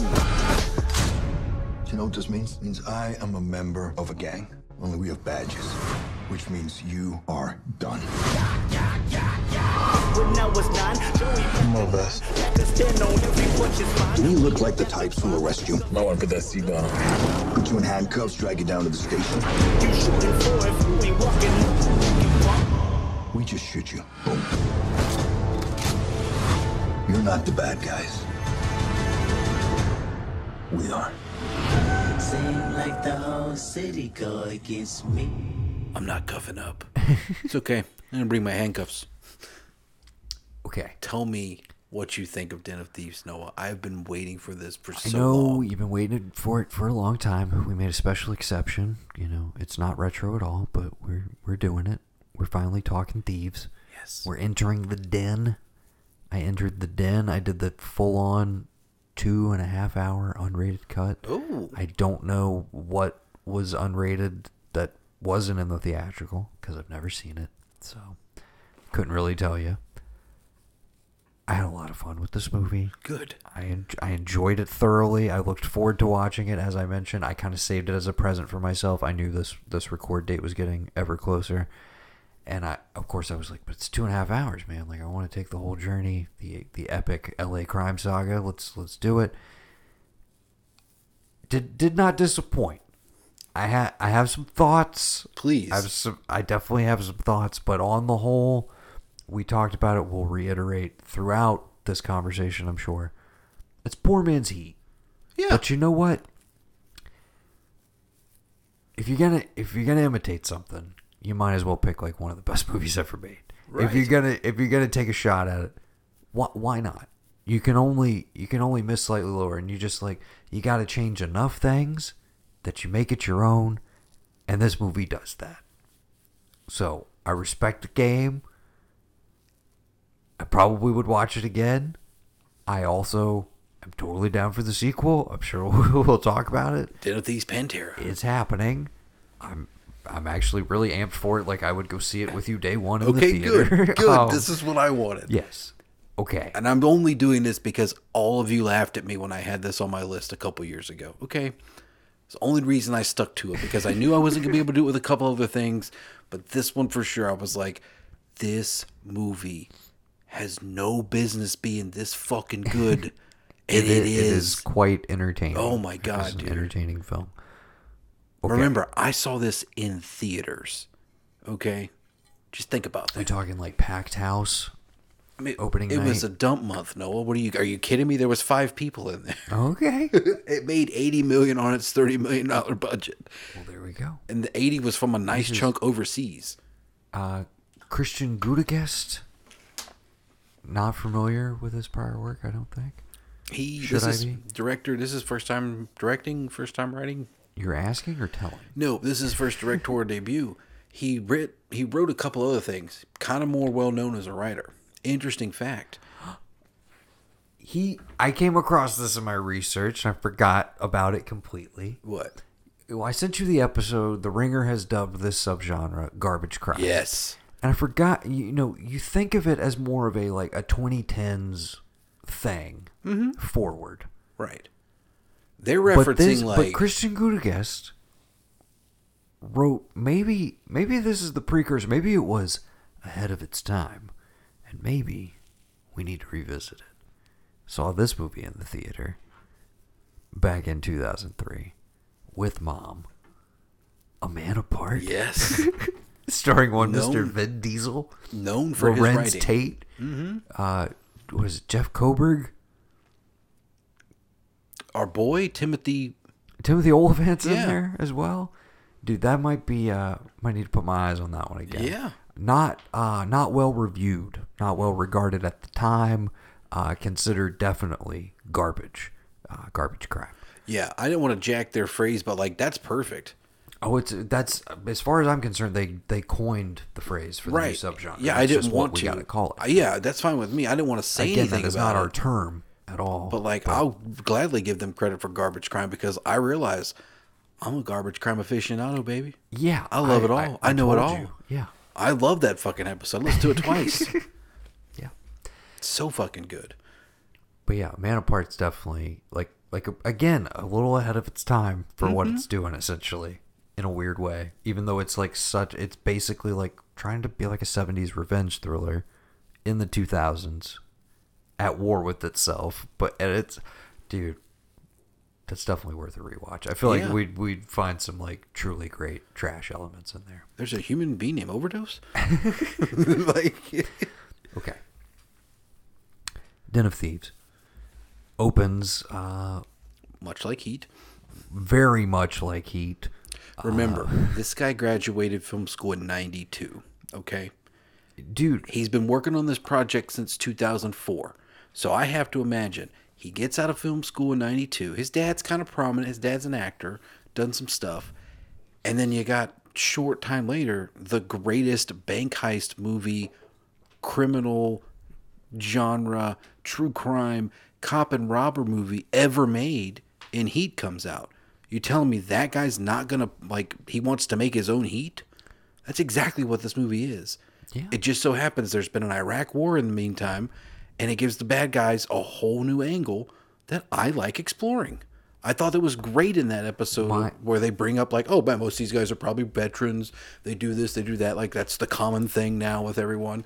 And it's like, who would have thought when A Man Apart comes out that would be something that seeps its way into like genre filmmaking, for lack of a better term. Oh, one of my, if I'm taking it down a peg or two, one of my arguments is like, I want more of the exploration of that. I almost want the prequel of these guys coming out of the Marines or whatever special forces they were with and transitioning into this. Like, when does it start? And like, what's the job they did that landed them in jail? And by them, we should set up the squads and the cast and all of this stuff. But we open with a robbery outside of a donut shop of an armored car. Here's the twist: nothing in the car. Right. Unlike Heat, where they're not even going for the cash; they're going for the bear bonds. Right. Yeah, there's nothing. That's the big twist. There's nothing in the truck. And we have somebody who pops off and like shoots somebody when they're not supposed to, and things go awry, and they have to discharge a lot of rounds. A lot of rounds. You get that they got somebody on the inside with the intel on a phone line telling them, hey, you got so many people, 30 seconds out, get ready, this, and that. So, this crew, who we're about to meet shortly. I want to call them the Merrymen. We can definitely do that. They're led by Ray Merriman. Exactly. That's what I want to call them. Pablo Schreiber. Yes. Schreiber. Schreiber, same thing. Yes. Killing it throughout this movie. Dude. I could spend 3 hours talking about him in this movie maybe alone. The best or second best performance in the movie. We'll talk about it. Donnie is already with them, right? Right. Mr. O'Shea Jackson Jr., one of my favorite young actors right now. Love everything I've seen him in. This is no different. Good. He's the other contender for maybe steals the show. We got Fitty in there as Ensign Laveau. That's right. Doesn't talk a lot, but really solid in this movie. I really dug. I dig him. And old Evan Jones, shithead extraordinaire. Cheddar Bob himself. Cheddar Bob. He's the asshole and jarhead. Like, he's just built for these roles. So much so that when they, at the top of the movie, are like, oh, he's the one with the itchy trigger finger. I'm like, oh, dude, he's your Wangro, 100%. Makes sense for this guy. And then he turns out to actually be, like, super chill and, like, really good with the tech and really smart, etc. And I was like, oh, okay, they're not going that way at all. I thought they were going to, like, dress him down or whatever. So, anyways, that's kind of the core crew. They lose a guy. Right. You see in some flashbacks, but like, So they're all hardcore Marsoc Marines. They've been in the shit. Yes. Donnie, Was a Marine for like a year. Yes, he's a little green. Little green. Never. We know he never made it out of basic. He didn't kill anybody, obviously, but he still gets to be. But we get from the get go, these guys are tacticians. They're well trained. They're strategic. But when things pop off, they also and they also have a code. They didn't mess with the guy at the donut shop. Nope. They only mess with the uniforms because that's what they're trained to do. Okay. So now we gotta float over here and we gotta go visit the L.A. County Sheriff's Department. We gotta meet major Big crimes. Nick. We gotta meet Big Dick Nick. Okay. Fucking Gerard Butler, dude. Our introduction. I took a few notes, mostly centered around Big Nick and Jerry Butler in this movie. Okay. I cannot wait to hear them. Big Nick's intro, which if you'll recall, is Everlast. You might know what it's like. Mm-hmm. Okay. I was like, the intro tells you everything you need to know, which is fade into that music, him driving in his car, to what we find out is his, they're still married technically, but his family's house. Okay. One of two things. Okay. Either this is one of those guys who just like only listens to the radio, even when they're in their own vehicle. Yeah. And like, that tells me a lot. If that's the case. Yeah, the mind is working on everything else. Or the headcanon I went with, this guy straight up owns White Trash Beautiful. Yes. Probably on cassette tape. Probably. And it probably hasn't left his tape deck since he bought that truck. Right. I'm just guessing. Okay. Mm-hmm. But I'm like, either way, I pretty much know who this guy is before he even speaks a line of dialogue. I'm also like, never seen Gerard Butler this puffy and like fucked up. He looks like... He gained 30 pounds. He looks like Ray Velcoro, season 2 of True Detective. 8 Ray Velcoro, season 2 of True Detective. Okay? Fucking 30 pounds for this role, dude. I on weight. believe it, okay? And I feel like that, you tell me, I feel like this maybe was part of some of the unrated cut. This scene with him and his wife goes on forever.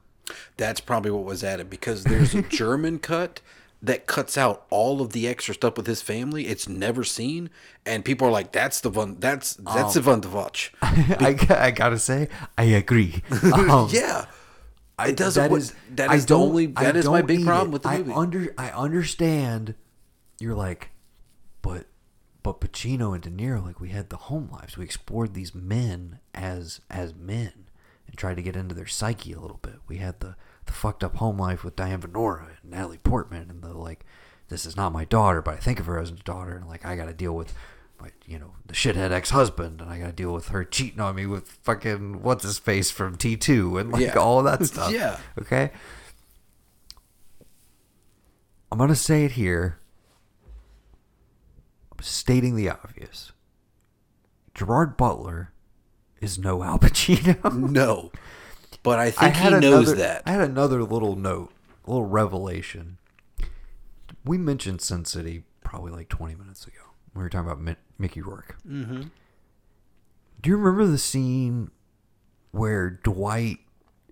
It's in the midst of Marv's story. I'm talking about the movie specifically. Right. It's in the midst of Marv's story, the first section.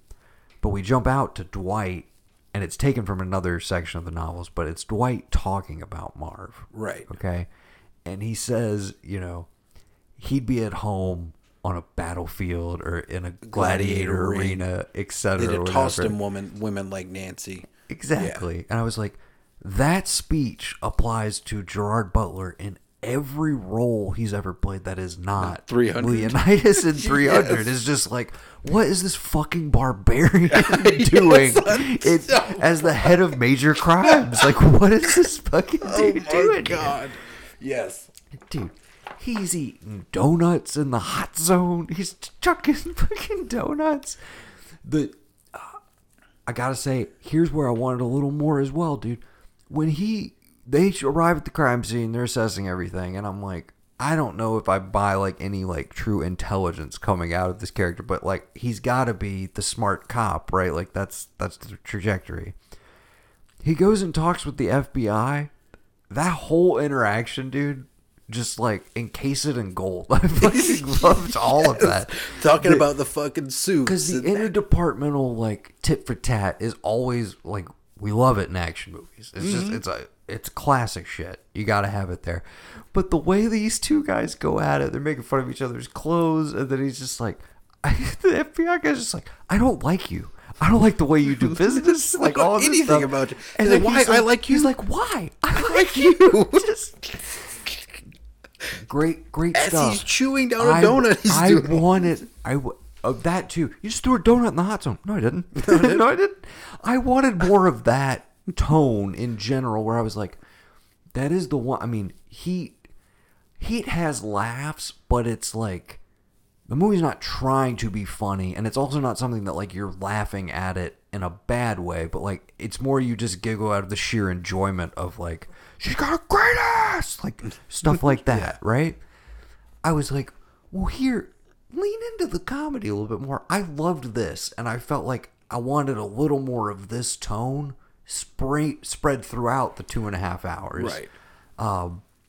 But anyways, loved this. Loved the setup of like the two opposing crews, and I'm like, it's no Wes Studi and Michael T. Williams and Ted Levine, but he's got a crew. I know some of these guys. Yeah. I've seen a lot of that guys for sure. I was gonna say the crew is almost exclusively. Take me through the cops. The are crew they? is Excuse me. They are the regulators. What's their like gang? I think that's what they call it. He's like, we're gang, but we got badges. I don't remember the. Yes. Yeah. So you have Brian Van Holt is Murph Connors, and Brian Van Holt is probably the most recognizable Sons of Anarchy. Yes. As the one that they basically burned the tattoo off his back because he's not allowed to have that cut anymore. Mm-hmm. You got Mo McRae, black guy, Gus Henderson. He would have been in the Purge. You've known him from the Purge. He was also on Sons of Anarchy. He was the one-niner gangbanger that didn't kind make of it takes past over. season 3. Just saying. Yeah. Who else you've got? You've got Kweli Lyman, Tony Z. He is the one that actually gets shot, if I'm not mistaken, at the very end. Or maybe he makes it out. I can't remember. And then you've got Benny Baracho, who's played by Maurice Compte. Baracho was probably my favorite of the crew. Baracho is the one who gets killed. I'm sorry. Yes. I got to point this out just because it's in the scene that we're talking about. This is probably my quote of the movie, because I literally rewound it 3 times to see if I could telegraph or diagram this sentence rather. This is one of our big introductions to, again, Big Nick. I've got enough toxins in my body to turn the Gaza Strip into a gay pride parade. What the fuck does that mean? I've got enough toxins in my body to turn the Gaza Strip into a gay pride parade. And he delivers it as if it's like, like I say all the time, boys. Don't they call him on that? Don't they say something about like, what are you even talking about? No, I don't even think they react to it. They just like, And I was like, I don't get it. I truly don't get it. The level of homophobic stuff, though, in this movie from Jerry Butler, I think he's loving it. It's pretty turned up there. Yeah, okay. He is cranking it up to 12. So the crew, Merriman's crew, they know now that these guys are handling it. Major Crimes is on it. Right. It's this guy. And it's like, okay, get to know your enemy. So we know that they're aware that the heat is on, essentially. Right. And so now we got the cat and mouse kind of starts. We have this big opening heist, and then we have a lot of back and forth and like just kind of, character building, sort of. World building, sort of. Yes. We get introduced to Donnie. Donnie, again, is kind of like, as far as we know, he's fresh to this crew. Right. Only been working with them for a bit. And so far we just know he's the driver. That's it. Yes, he's the driver, like him, because he can drive real fast. He works at a bar that is frequented by both police and criminals. It's an interesting place. So we're just like, oh, he's just the guy who's like connected and kind of like gets put onto stuff here and there. The guy you see is Ziggy, the bar owner? Yes. Director, writer's dad. Okay. So again, he's an actor, been in other things, kind of, Yes. whatever. So yeah. So, Big Nick shows up at the bar. Oh God. They Froline, I'd fuck you. Like what? Yeah, What? they go to again. Here's my overall take. I appreciate the energy that Gerard Butler is bringing to this movie. Every scene of this movie. I really appreciate it. At the same time, and I kept coming up against this quandary the whole movie. Pablo Schreiber is so fucking good. Yes. And I still feel like we don't get that much of him. Right. Okay? If somebody else is in the Big Nick role, and it's still as written, but it's not Gerard Butler, do we think that's an improvement? Do we think we can improve upon it? Or is the energy he's bringing to it just right? I honestly and feel... if we have somebody that's maybe a little less established, if you will, a little less known in this subgenre specifically. Yeah. Is it a little more... Is it easier for us to buy the kind of like back and forth nature? The vibe they want, again, is De Niro and Pacino and Heat. And I'm sorry, but like Gerard Butler and Pablo Schreiber, that's no shade to Pablo Schreiber, but I'm like, that combination is never going to be the same thing of just like these two titans finally going up against each other. Right. So I guess that's my question, is like, as much as I enjoy everything he's doing in this and think it makes for like some of the most enjoyable aspects of the movie, would it be a better movie overall if it was somebody else? See, not going for it 100% Well, like see, this, the but thing- just kind of playing it a little more to, The thing I think that is different in it, and the like, I don't know if this is a thing with people, but there's a lot of references to like cliques from like high school football to like what happened. This is like men who can't grow up. These are all 40-year-old boys. That's what it is. Maybe it has something to do with, and maybe there's something I'm missing in the extended cut with, like, as far as I know, maybe they mention it, maybe it's all a thing. Maybe all of the Los Angeles County sheriffs, they all did go to war as well, but they wound up on the good side. And it's like you said, wanting to see in a prequel, where did it go wrong for Merriman and them? Like, why are they on the other side of the Right. law? But there's this weird connection to like it being LA and like a home turf thing of like, because you get it in the opening that it's the bank robbery capital of the world. Yes. In 1992. Those stats don't exist. Right. You know? And it was actually like every 60 minutes, not every 8 minutes. Yeah, and I was like, I'm sorry, dude, but like, if these numbers were accurate for today, like, we would be hearing about it on the news every single day. Right. If And so there that's was the a thing. bank robbery in LA. And you this didn't know often, that as like- much because you didn't hear about it that much in 1992 when this guy got out of film school. Right. And you really, I mean, the only big thing from that era is what, the 44 minute like heist or whatever in LA. You talking about the North Hollywood? Yeah, the North Hollywood shootout. Yeah, that's like later in the decade. That's what I'm too. saying. Yeah. That's like late 90s or early 2000s, and I feel like that's like the culmination of it because they cracked down on shit like Right. a lot more post that. Yeah. And then, I mean, you don't really have bank robberies after we invent the debit card. Right. I mean, it's all online, baby. Yeah. You can get, like, the guy that came in and robbed us. He got, like, This 3... information. It's just out there. You just got it. I know how to grab it. Yeah, exactly. Seriously. Like, the guy that came in and jumped the counter and took about $3-4 grand from us, that guy's in jail till he's, like, 67 years old. They compounded his charges. They're like, do you want to die in prison or get out an old man? I like to get out an old man. Then you sign here. What happens if then we go to trial and you die in prison? Because not only do I have you in safe, I have you in these other banks. You can die in prison for all I care. Yeah. I'd like to get out as an old man. That guy got $3 grand. You don't know how many people I see that like, oh, I put my debit card out and it's just, oh, there's $4,000 gone. Oh, what? Yeah, because you can do more on a laptop than you can walking in. You walk into any bank with a gun, guess what? 10 years. So I'm going to get on my laptop. But that's what I appreciate about this. That was the fun twist I got.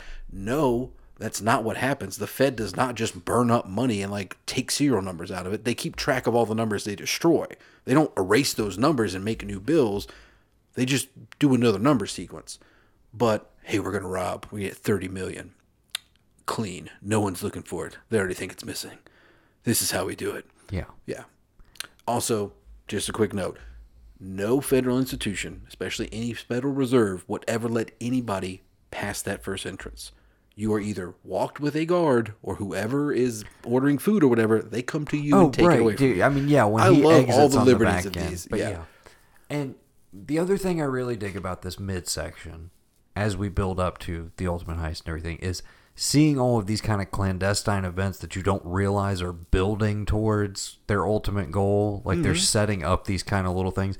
And I did appreciate that in some aspects the movie is not very subtle, but in this way and like where the ultimate kind of twist goes, I was like, you guys actually pulled that off pretty smoothly and you kind of covered all your bases and you kind of brought it together and put a nice little bow on it when I did not expect like that from it. Right. And that was because to contrast with Heat,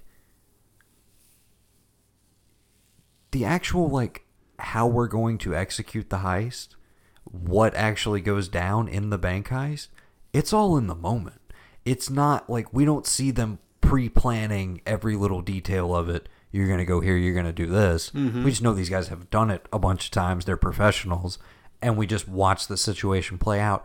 But even in that section, the shootout is really the head on the swivel from Val Kilmer is like... Exactly. The heist itself is very smooth, very quick, very well paced, and like doesn't go on for too. And it's not complicated either. It's not some genius thing that they concocted together. So I did appreciate it's like, okay, well, to differentiate yourself, yeah, make this more of like an Ocean's 11 style thing. Exactly. Where it's like, that's we the got kind of vibe all I of got. this sort of stuff we got to do on top of like, but then we can still have machine gun fights, etc. Oh, dude. So in the midst of the midsection and everything, Donnie gets picked up. We mentioned Big Nick rolls up to the bar, ends up coming out to his car, tasing him in the chest, and then he wakes up, and we're in a party pad with hookers and the whole like major crimes unit, and they're basically like, hey dude, like we're gonna fucking kill you, like we got you. Yeah, you we don't send you to jail, we don't like doing paperwork, so like if you don't tell us what we want to hear, we're just gonna ice you basically.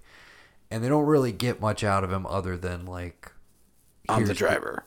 I'm the driver, here's the next thing we have coming up, blah blah blah. And they're basically like, we'll be in touch. So we have that lingering thread of now I'm thinking, I'm like, okay, well this has almost like a Departed sort of angle, right? Because now like, is he going to be working on the inside? Is he going to feel like he betrays these guys? And a little bit of a Fast and the Furious thing as well. Like, is he going to end up betraying? I guess I should say Point Break, but more modern references for our audience, I suppose.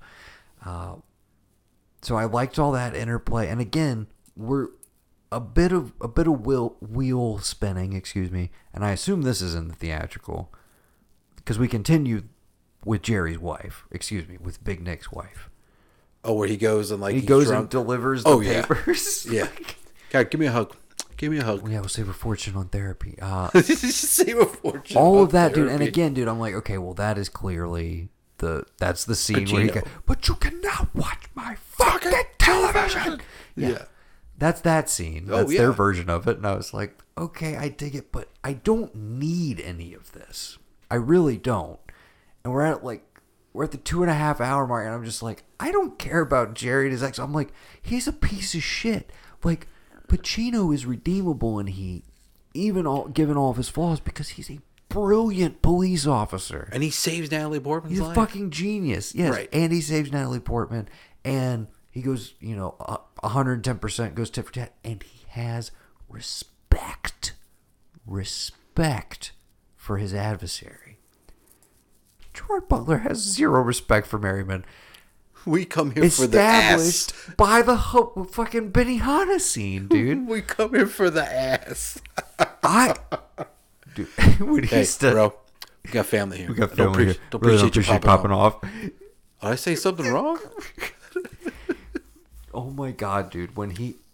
And again, that is essentially, I guess, their the diner scene. That's their version of it. But But what is the point of this, dude? Why does he come up and call out Donnie in front of everybody? Other than, of course, it leads to oh, they're gonna think he's a rat or he's a mole or whatever. I get it, but it's also just dude, you're working a case on these guys. Like, you're in the same... Like, did you need to do this? No. Did you need to take it to the... You were forgetting the biggest flaw, the most giant gaping plot hole in this entire movie. When they are about to go into the final bank scene, he says aloud, "Easy, let them take the bank. They haven't committed a crime." 2 scenes ago, you let felons handle armed firearms in a shooting range. You let known felons. You said, he just got paroled. They're all out of jail now. You could take them to jail for that. And your buddy would not die in a shootout later. That death is on you, sir. Have a dick measuring contest at the shooting range. That is my fate, dude. That is, I call this entire thing with them is who's got a bigger dick. Yeah. And Gerard Butler's going to prove it because what's he going to do? He's going to fuck Merriman's stripper girlfriend. To the point that when he comes home and Sherry Butler comes... Do we need all of this? Dude, that is what, to me, I appreciate about this movie. Because it's like, I can read it. And I was looking at it in the theater. I'm giggling to myself because I'm having a fucking blast. And Becky's like, what are you... I'm like, I'll explain later.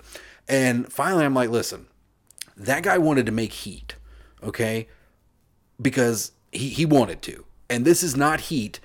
But it also knows it's not Heat because there's no way that Pacino would go try and fuck De Niro's girlfriend. Like, that doesn't happen. Yeah. He probably easily could, but, like, it's not going to happen. You know? It just, the guns on the table. Jerry Butler's just shirtless, and his tattoos keep moving, by the way. There's tattoos in different places every time you see him without his shirt off. And he just, all right. And then, of course, you realize, like, she's like, yeah, I did what you told me to. And you're like, ah, ha, ha. That's my thing. That's what I like about this is because it's, like, low-key trying to tell you that, like, De Niro was probably his favorite character in Heat when he was thinking about this and writing this. It was like, I'm going to make De Niro the better, like, my bad guy adversary, he's really going to be in charge. Again, that's my whole thing is I'm like, yeah, I really like Pablo in this movie, so give me more. Where's the balance, I guess is what I'm saying. Right. Heat is all about these two figures, and we basically, it's almost split time between them. I'm sure you could do like a side-by-side. And I'm curious... Like, is it the Donnie factor? Is it the fact that we're kind of juggling 3 leads? Yeah. And not just 2? And you're also kind of sitting there wondering, like, why so much Donnie? Right. Like, why this character? And it doesn't click, but then when it pays off, it fucking pays off. Right. So I get all of that, but part of me is just like, give me a little less of Big Nick at home with his horrible relationship with his wife. And children. And having to, like, go talk to the kids at school through a fence. Well, you know what's funny is you said Ray Velcoro, and when you said Ray Velcoro, I instantly thought of, like, oh yeah, he does go see his kid. Dude, while I was watching it, I literally had a flash to the scene of when his son brings the badge to school and is, like, showing his friends, and I literally got choked up thinking about it while I'm watching Den of Thieves, and I was like, wait, I'm not watching crying at Den of Thieves, and I was like, no, I'm definitely crying at True Detective. That is still some of the scenes with him and his son are some of the saddest things I've ever seen on television. Yeah. They're just devastating. 12 years old? Fuck you. You want to watch that Friends show, I guess? Like, oh, God, when they have to interact with each other in front of, like, the supervisor. Oh, my God, terrible. Oh, it makes your stomach churn, dude. Rough stuff. Okay. Back to Den of Thieves. All right, so the big plan is they are going to rob the Federal Reserve by intercepting money before it's shredded. It's shredded because at that point, theoretically, the serial numbers will be erased. No one will be looking for this fake cash that you had, and they do a flashback to where like they did rob and they had a ton of money, and the guy that gets killed in the opening is like, maybe we should just pack it up, cash out, you know. Why do this when you can have 30 million clean?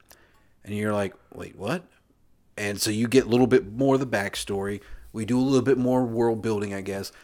A fun, light scene that I told Perk last night. I didn't know if I would talk to you about it or not, but I feel like I have to because it's been in like every movie since Bad Boys 2 is the boyfriend comes to meet the girlfriend and like the dad has to talk about it. You said every movie since Bad Boys 2, but that was one of those where I was like, okay, this is literally the scene from Bad Boys 2, but it's like they kind of one-up it. Right. Or try to by the sheer amount of dudes in that room. And there's no joking. It's not played as a joke. No, it's played as completely genuine. serious. They're not joking Until around. It's not, but yeah. Yeah. And then I just like, I've been a protector for 16 years. Now I'm entrusted to you. And there's just like Samoan looking dudes. Just like, you get it that it's all their J-Sock, Marsock brothers. But when they all are laughing at the end at that kid's expense, that was when I was like, I fucking love this movie. This is like amazing. That honestly is key, and I keep saying I want more of it, but that right there lets you know that like these guys are at least human, essentially, because you haven't gotten that much detail to them thus far,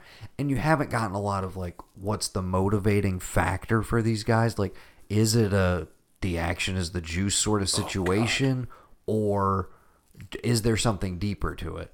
And that just nailed for me that you have like, I guess, kind of the family aspect of like the Fast and the Furious movies and stuff. It's just like these guys are brothers in arms. They came home together. They're like making a living and a life the only way they know how. Mm-hmm. So that little tiny moment does kind of cement that for me, even though I do wish there was a little bit more where I didn't have to read between the lines about like what's the deal with these guys. Right.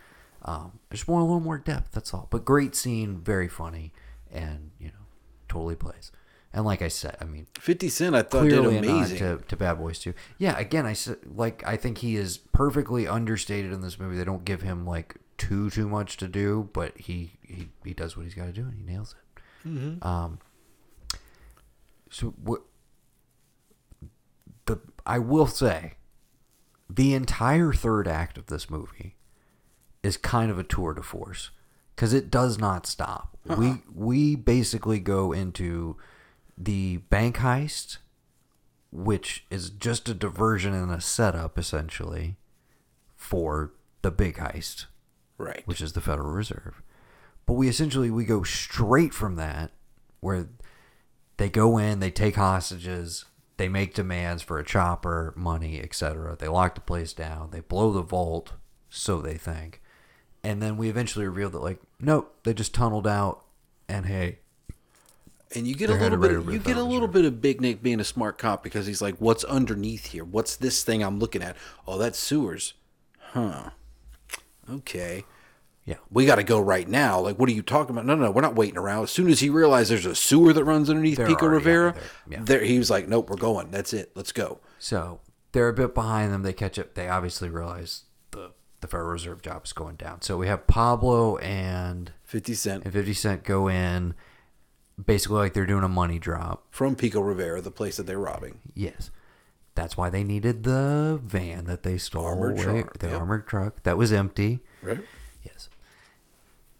They take it. I love the process of this, essentially. Like, they actually stick with it. I love that it's not some quick cutty. Like, they actually genuinely draw out the tension of, like, are they going to pull this shit off? Mm-hmm. And I love that they've done, you know, just enough setting up. They have the one kind of like, well, here's what we got to do. Here's the plan.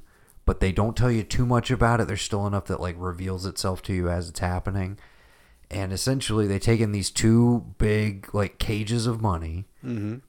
They go into the shredder room, and then they have Cheddar Bob. What is it? Bosco in the movie? Is that his name? Bosco. Yeah. They have him do some computer magic. They take down like they take down the power for that section where it's like the count rooms have to stop. They pull everybody out, and then they need to blast EMP in there as well. Mm-hmm. And so we reveal that Donnie is literally inside one of these cages of money, holding an EMP device. Yes. He busts out. He bags up all the hundreds that are supposed to be destroyed. All the ones that are about to be shredded. Separates them into different bags, like, and then it's going in with the trash, right? Which just they set drop up it down before. the shredder, and they're essentially just marking, like, instead of blue bags or black bags. Exactly, very simple. And again, they don't flat. I love that they don't ever stop to like spell out everything that's going to happen. We just like get to see it play out in real time, and it clicks. It's good visual storytelling. It's well thought out. It makes you feel smart as you're watching it, and also has the tension of like, oh shit, but like, what's going to happen, because now these guys are coming back into the room. They only had this 2-minute window. And is Donnie going to be able to get out of there in time? He goes through the vents. He comes back down. He's in his uniform. He takes the food delivery in that he planted like days ago, so it's disgusting as shit. And delivers it to the ladies late. Doesn't get a tip. And then the tension of him at the door trying to get out, where it's like, hey, did you sign in? Man, I don't know what to tell you, man. Yeah, sign in with another guy. When he said I signed in with another guy like a little bit ago, I was like, dude's about to say like I've been here all day or something like that. Like, dude, you're fucked. And then I love that he gets out, and then there's the whole like, stop that delivery boy. Like, oh my god. And then he still makes it out. He's all good. But as he thinks he's all good going down the street, guess what happens? Big Nick's on the case, and they're like, get him. And that is almost kind of the Val Kilmer moment, I guess, of just like, oh shit, for sure. They take him, they apprehend him, and then we get into some LA traffic, which is Atlanta traffic, of course. You know they shot this in Atlanta. Right? Yeah, it's all Atlanta. Yeah. I do they like do a decent job. Atlanta of does faking look it. a little bit like Southern California. Yeah, the traffic definitely. Yeah, definitely. So I love this setup where it's like bottlenecked. Yeah, they know they're coming. Completely gridlock traffic. Because literally, there's my favorite thing is like essentially this is the Sicario scene like jacked up to a bazillion because just with the sheer amount of like firepower. There's that moment where it's like, you know what? They could literally just get out of the car and just like dip between cars and run. But there's a scene where 50 Cent just is just like, get my vest. And like Bosco's like, here's your vest, give me the saw. All right. Fantastic line delivery. And yeah, the moment of just like, yep, we're doing this. We're doing this. We're gonna bang it out right now. Yeah, let's do it. Go. Yep. Let's let it pop off. The action is the juice, apparently. Yep. I got that vibe from Pablo Merriman. Yeah. I get it like from him alone. It's like, it doesn't matter what it is, the action is the juice. If he got to like get away with that money clean, great. But if he didn't want, I get this like, he led people in doing fucked shit, and he came home and could not do it. Mm-hmm. What could he do and be that leader again? Right. It's this. Because the entire movie, it is all him. It's all him throughout everything. Throughout this gun battle, it's all him. I'm not cuffing up. I got an empty clip, but I'm still charging at you. And even though Jerry Butler's like, don't shoot him in the chest, what does he do? 10 times in the chest. I was going to say, he sets that up, like, from the get-go. He says, their subjects are wearing body armor, only limbs or headshots. And I was like, and then you proceed to shoot this dude in the chest? Like, yeah, multiple times. After he's already shot you in the hand. Yes. When Pablo, initially, though, before this all pops off, when he's like, grab me the saw, and he sets it up on the front, like, sets it up on the front end looking through the back of the yes, and then just starts letting fire. Now, I watched this with headphones. I do have to say, the sound design is nowhere near as impeccable as the Heat sound design. No, it's just not. Yeah. So it doesn't have that intensity, and it is a little more like quantity over quality in terms of like, well, we got a lot of bullets though. Yeah. And also Heat is like down in like a downtown, and I think that's the thing we remember about Heat is the fact that like when a gun goes off and there's nowhere for the sound to hit, it's going to come back. The way it travels between the buildings. Of course. So like, yeah. And the other big thing with that scene is the setup of it and the geography of like understanding where everybody is really well communicated, and that's why I love that this is pretty simple setup. Right. Gridlock traffic. Guys on one end, and somebody flanking in between. Right. And your escape is further into the. You can either go further into the gridlock, or you can bust a left and like try and get away. Right. Yeah. And I love. I mean, we haven't really mentioned it all, but all of the, I'm not like a huge gun guy. I'm not aware of how so, but all of the technical aspects and the actors' training, for instance. All of that feels very well executed and natural. All of these guys look very, very comfortable. No, you talk about who's got a bigger dick. They split them up into 2 separate boot camps, and they pitted themselves against each other in actor boot camp. Interesting. Yeah, Jerry Butler obviously leading his crew, and Pablo leading his, and they competed against each other over who could be better. 2 separate boot camps. Who won? I don't know. They don't ever say. They just said like competition was really fierce, and I'm like, of course, this guy wants to be Michael Mann. He's gonna send him to boot camp. Yeah, he wants them doing the. But they all look like very confident, and it all looks. Oh, that when the scene where they're tacking the up, tactical aspects of it. The tack up scene where it's like, all right, we're getting everything together, and they're like, everybody's it's like, okay, yeah, there's no in the air tonight blowing like going wrong, but I could fucking dig it. Let's haven't even mentioned the score, which is slightly understated, but it's our boy Cliff Martinez. Yeah, man, I dug it. A lot of low droning synths and stuff. Mm-hmm. A little more chill than like a Winding Refn score, for instance. But he's still. I don't feel like he phoned this one in. I think this was his like.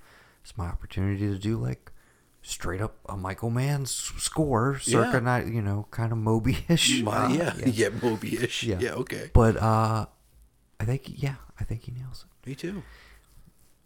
So we get shootout is pretty fantastic. Yeah. 50 goes down. No, who goes down first? Bosco. Bosco goes down pretty unceremoniously. Between the cars, yeah. Yes. 50 eventually gets dropped as well. We lose a couple cops. Essentially, it boils down to Merriman versus Big Nick. Right. And they get into more of like a foot chase, which is pretty solid. Again, all of this kind of like breathless stretch of action from the bank heist into the like cool technical heist of the Federal Reserve into flat out like, downtown LA action shootout, big guns, lots of machine guns.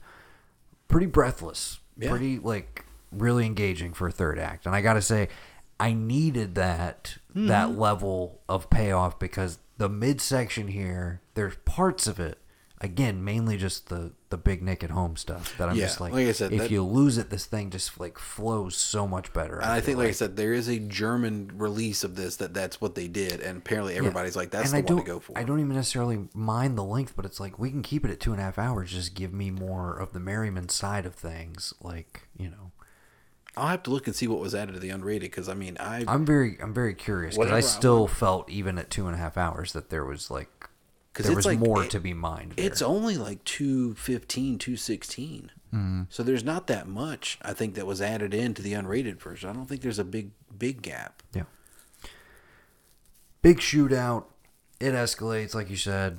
Big Nick gets shot in the hand. Merriman takes one. Finally, does it go through the vest or does he take it in the side? I'm not quite sure. He takes it in the side and like it kind of gets him like through the vest, the most on the left side. But that's fine. He can still make it from there. But he's going to keep going. He's not. Yeah. He's not backing down. Not giving it up. Yeah. And, like I said, to the point that he's got an empty magazine. Yeah. And he tells him, just don't make me do it. And, nope. Still. And boom, done. Yeah, and it's not quite, I'm going to hold your hand as you bleed out, just two men existing together on what am I saying? An airport flight strip. Where are they at the end of the... Yeah, they're in Yeah, it's not exactly it's that basically moment, just him being like, I told you, but I was not going to do this. Because he chose him like, told you, and that was it. Yeah. So he goes out, and I'm like, okay, fairly sad. Again, I don't know if we quite built up the like relationship between these two guys for it to like have a huge impact. But then, of course, he gets back to the van where they had Donnie cuffed up before this whole thing popped off, and he's gone. Like, all right, interesting. And then I start remembering, it's like, well, there's the big Hawaiian guy that was kind of helping with stuff, and like, there's some other members of the crew. I'm like, but they're kind of like peripheral dudes, sort of, right? Right? It's like, no, the core crew is 50 and Pablo and Bosco, MJ. Yeah. Wait a second. Was I watching a crew within a crew? Has this movie got something up its sleeve? Has it got a weird usual suspect? Is it all of a sudden going to go usual suspects? I mean, sure enough, it does. And the basic Donnie been around here? I quit. Yeah. Oh, okay. Dude, why would he still be working that job? It doesn't make any sense. But yeah, I guess he needs him to go there just to like piece it together. But yeah, walking out front and being like, oh, the Federal Reserve's right here. How did I not know? Wait, these two before? employees It's that like, we've seen earlier that were working there? Yeah, I'm Oh, like, shit. yeah, Okay. great police work. I'm glad you made the connection now. You've been to this bar like 3 or 4 times at this point. Anyways, the reveal is Donnie is the mastermind behind all of it. I love the moment earlier where 50 asks, like, how are you getting all this information? Like, this is a lot of details about the Federal Reserve. Like, what the hell's going on here? Don't worry, it's solid.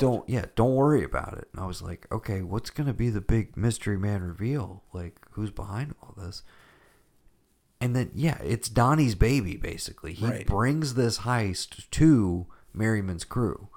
And you basically realize that, like... Merriman tells him straight up, if we do this, it's my crew, my way. He's like, totally understand, dude. Let's do it. And what you don't... I didn't pay attention to it till the second time I saw it. I didn't even pay attention to the fact that there's 2 different dump trucks. And that they had switched them there, a la Fast and Furious 5. And so, because you had the big dude that was in Predators that was driving the one that was like, they're all football hooligans. Mm-hmm. Like, they all played football together. Like, or... It's like the difference between American football and European football.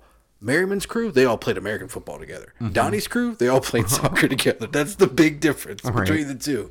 So much so that now, well, where the hell they all go? Oh, they're in London, next to the Diamond Exchange. Yeah. Oh, okay.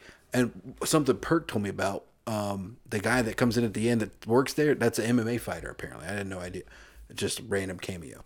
But it's like, yeah. Are we assuming that Big Nick is going to, track them to London and he's going to be part of it? Like, is Gerard Butler back in the sequel or no? So far, he had already signed on and he's already talking about how it's going to be like, a little bit different in tone, but still intense. But I don't know if they've actually been able to sign O'Shea Jackson Jr. yet.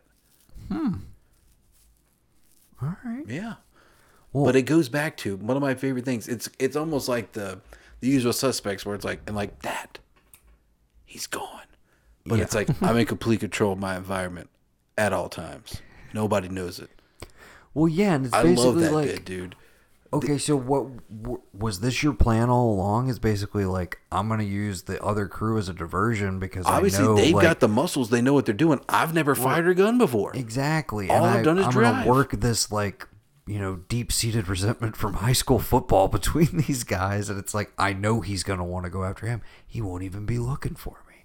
Right. He'll think he's got me apprehended in the car. Meanwhile, I've got all my boys like figuring everything out at the trash yard. You get the idea that, like, had they not scooped him up on the street, he would have hooked up with the Samoan dude, and then they would have hooked up with the guy in the dump truck, and they would have just gone. They'd have been gone then.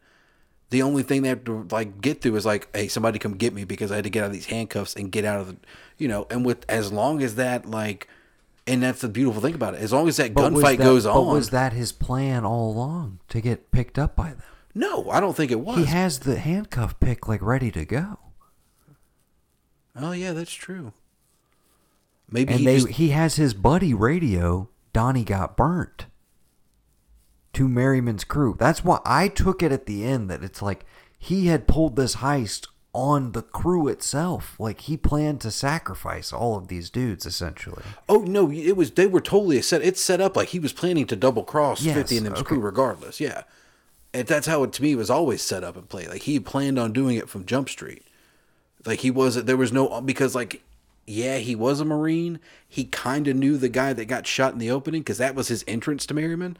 And it was kind of like, okay, might have even lucked up that happened because that guy could be like, wait a minute, dude. Like, Donnie's not really one of us. He hasn't even, like, fired a weapon. Yeah, he's a Marine, but, like, he never saw combat.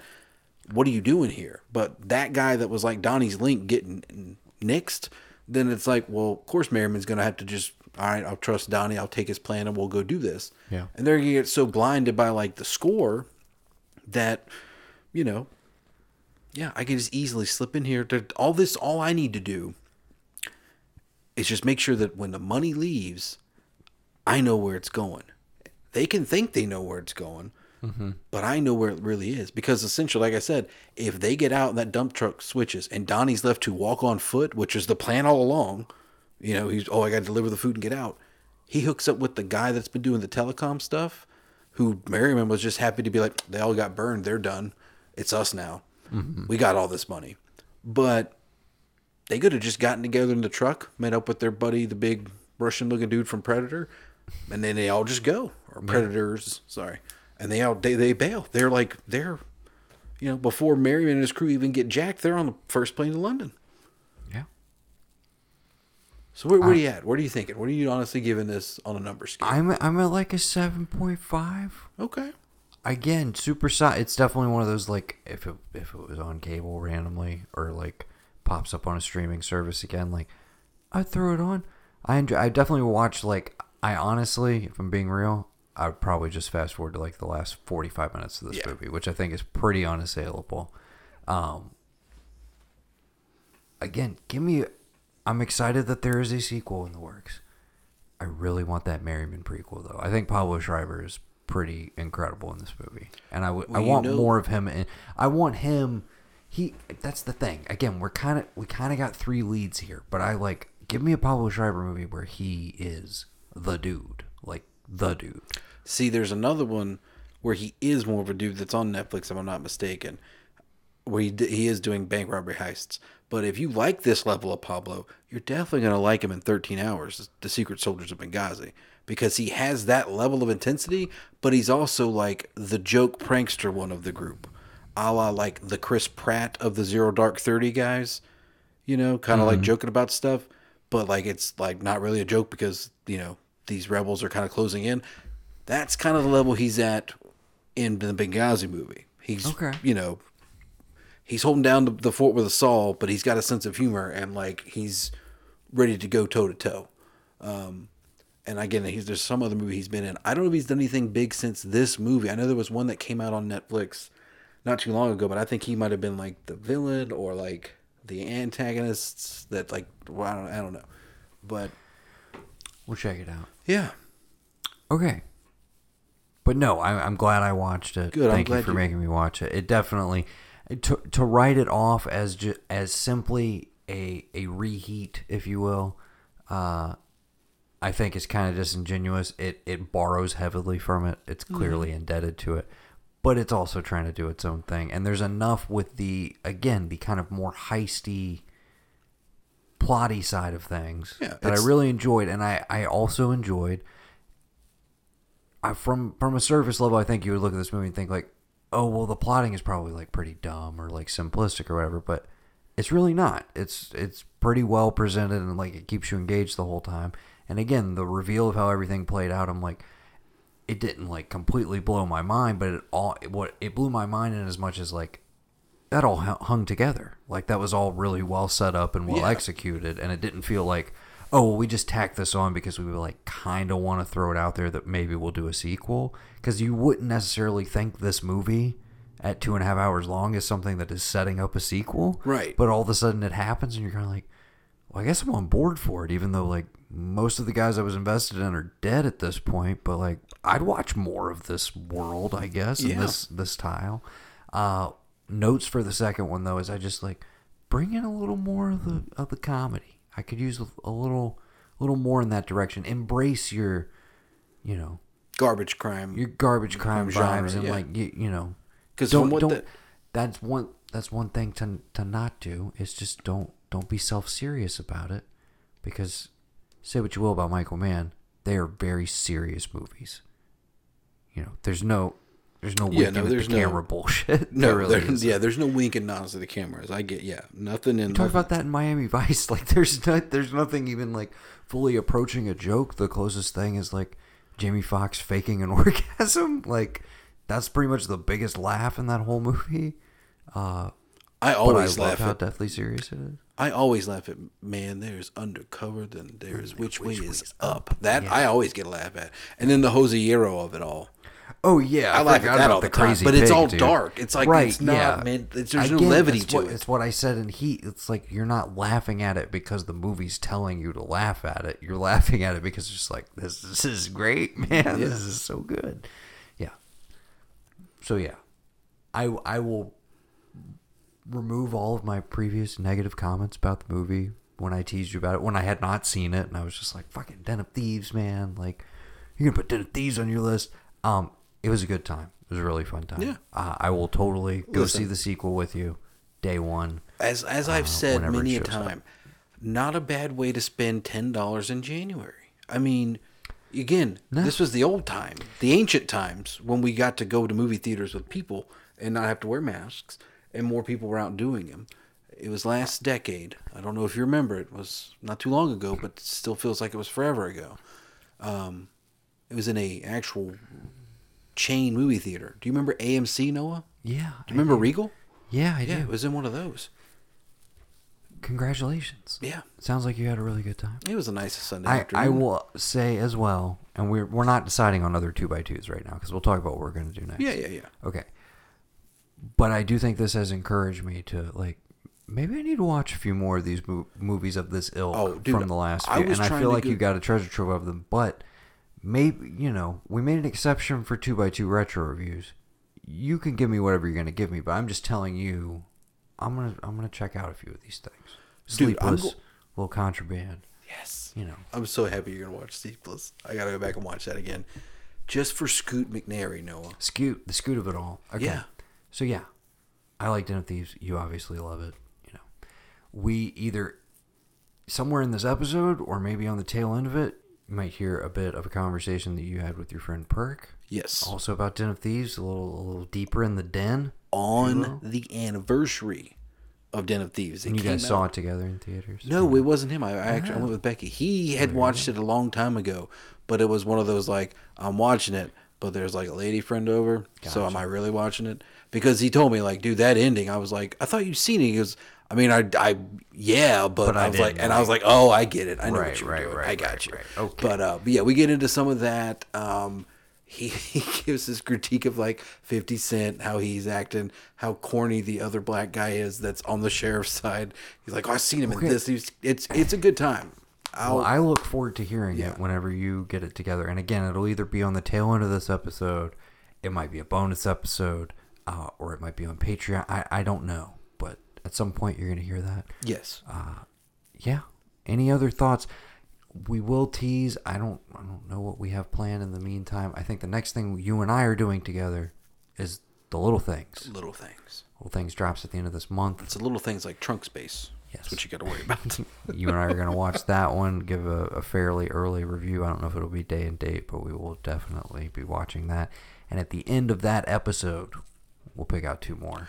That works. 2x2 retro reviews. That works for me. So be ruminating on what you want to do, and I will demand that it cannot be past 2010.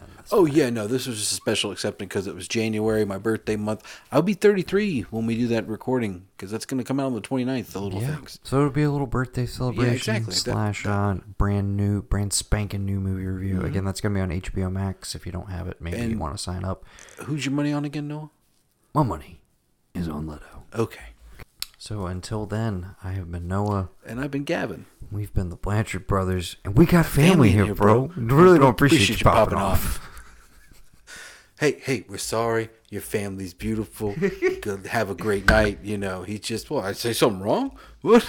I come here for the ass. Food here sucks. Come here for the ass. Like, you're at Benihana. The food here sucks. What is wrong with you? Jim, relax, Donnie. They're not going to kill you now. It's too high profile. Like, that's your whole reason for going in? Not a good cop. No. A tough cop. Doesn't not he a good cop. Doesn't the FBI call him a bad lieutenant? Does he not call him a bad lieutenant in the opening? Oh, my God.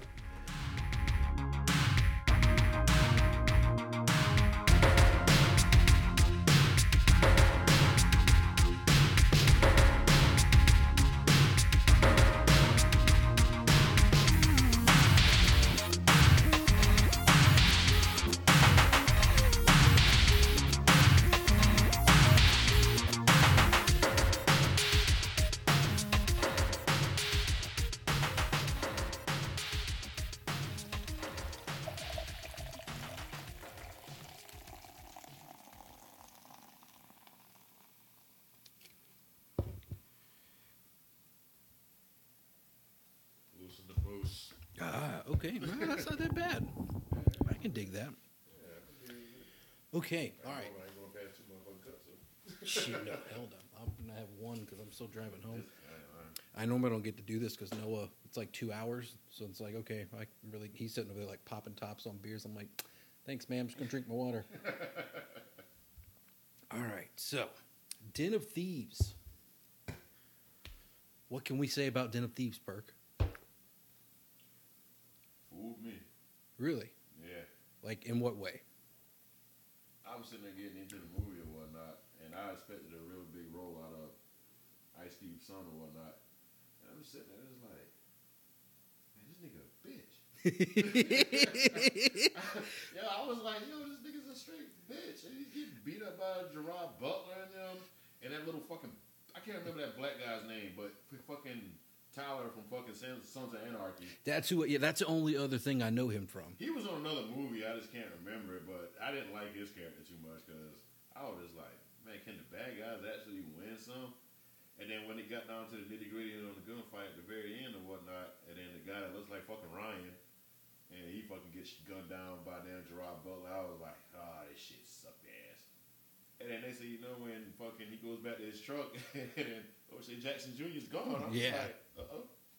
Then they say, how the end just balled it up, and it showed his whole fucking master plan. I was like, holy shit. Yeah, that shit was wild. I missed this shit because the first time I tried to watch that movie, I was on a date, and it didn't go too well. Like how I left y'all hanging in Call of Duty in the lobby room. Oh, okay. Perk coming back. But I was like, holy shit. And I was like, that shit just fucked my head completely up. I was like, and then you see Michael Bisping walks in at the end, trying to land. He's an MMA fighter. Oh, that okay. I knew he looked familiar, but I couldn't place him. Yeah, Michael the Count Bisping. Gotcha. I watched him on The Ultimate Fighter when he first got in the UFC. But that shit, I was just like, wow. On a scale of 1 to 10, I give that movie a 9 for that one. Yeah. Because it had great action. It had some great fucking damn acting. 50 Cent actually did pretty damn good. That's what I was going to ask you about, what you thought of 50 Cent. Because He still looks like my fucking brother to me. He does kind of look like him. You're right. Him recorded little beady eyes and the damn teeth in the mouth and shit.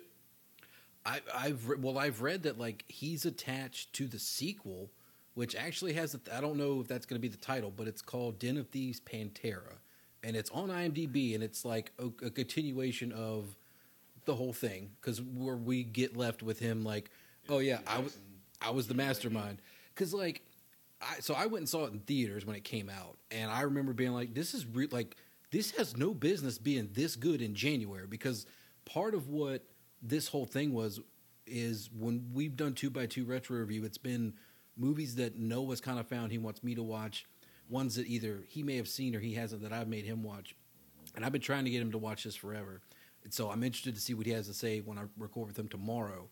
Yeah, but he's gonna love it. He already watched it. He hadn't, but he got really fucking excited when I gave him the DVD and was like, I'm making you watch this shit. It's kind of recent because we had kept it like it has to be at least like 10 years old. But I was like, fuck that. I'm doing this because the whole thing with January, which is my birth month. My birthday's coming up a little bit. We've had about a month. On a Sunday, ain't it? Either Sunday or Thursday. One of those days. I have to look it up. I don't know, whatever day it is, we're getting fucked up. Yeah. Stop tapping on me because you got my birthday. That's true. Because yours is like a month apart from mine. So I went and saw it in my birthday month. But normally January and kind of February, but January is where movies go to die. Like they drop movies off. We call it dump months because that's what the IMDb or the Wikipedia page calls it. But you have the occasional few like Deadpool came out in February around Oscar time, and like that killed at the box office. Made it kill. And then even like we got like, I don't know, you saw Bad Boys for Life, right? Yeah, dude. I went and saw that in theaters with Noah, and fully expecting like, okay, it's January. They dumped it in January. They don't know what they want to do with it. But again, fucking amazing. Set all these records for January, and then of course, because of COVID-19, it's the #1 movie of the year at the box office, which is pretty dope. And it deserved it. Yeah. All honestly, it deserved it for last year. Did you see the Coming to America 2 trailer? Yes, I watched it, and I am so happy James Earl Jones stayed his black ass alive. Because nobody is going to replace that. And then I saw Wesley Snipes' black ass. I was like, oh shit. Yeah, because I remember when we talked, you showed me where like Will Smith was down in Florida and like trying to get Eddie Murphy to come out of his trailer or whatever it was, because they were announcing that, and I was like, oh shit, okay. Shit, man. It was a beautiful thing, man. Yeah, I'm excited for it because I ain't racist or nothing, but it was a beautiful thing seeing all this black power shit going on. Yeah, dude. I mean, that's all these famous black actors that I grew up on. And that's the thing is like that's one of the things I really enjoyed about this is that I felt like to bring it all back to O'Shea Jackson Jr. when he says like I'm in complete control of my environment and no one else knows. And then he's a soccer hooligan, and then you see the fucking guy from Predators, the Russian mob guy. I was like, okay, when they was in the dump truck, and I was like, okay, something's going on here. But I didn't quite catch it until the very end. Right. He looked at that picture on the wall at that pub, and I was like, motherfucker. See, that's like I call that like a Usual Suspects type ending because like I feel like before Usual Suspects, there wasn't a big movie that like did this whole thing of I'm going to come in and tell you this entire story. And then at the end, I'm going to reveal to you that like it was all bullshit. It was just this guy, you know, and it's kind of flimsy because it basically has to the movie only works if the guy he's telling the story to doesn't turn around and look at the pushpin board. Yeah. But it's one of these where it's like the misdirect. I mean, by the time I get to it, I'm not even thinking about it because I'm sitting here like, how are these guys going to rob the Federal Reserve without anybody figuring it out? And it was fucked up because they threw you off because they stole an armored car that was empty. And you're like, okay, what the fuck are they plotting? And then the shit came about and shit, and then they went and robbed that one place, and apparently it was just a bunch of dummies doing the shit. Right. And I was like, holy fuck. I said, these motherfuckers smart as shit.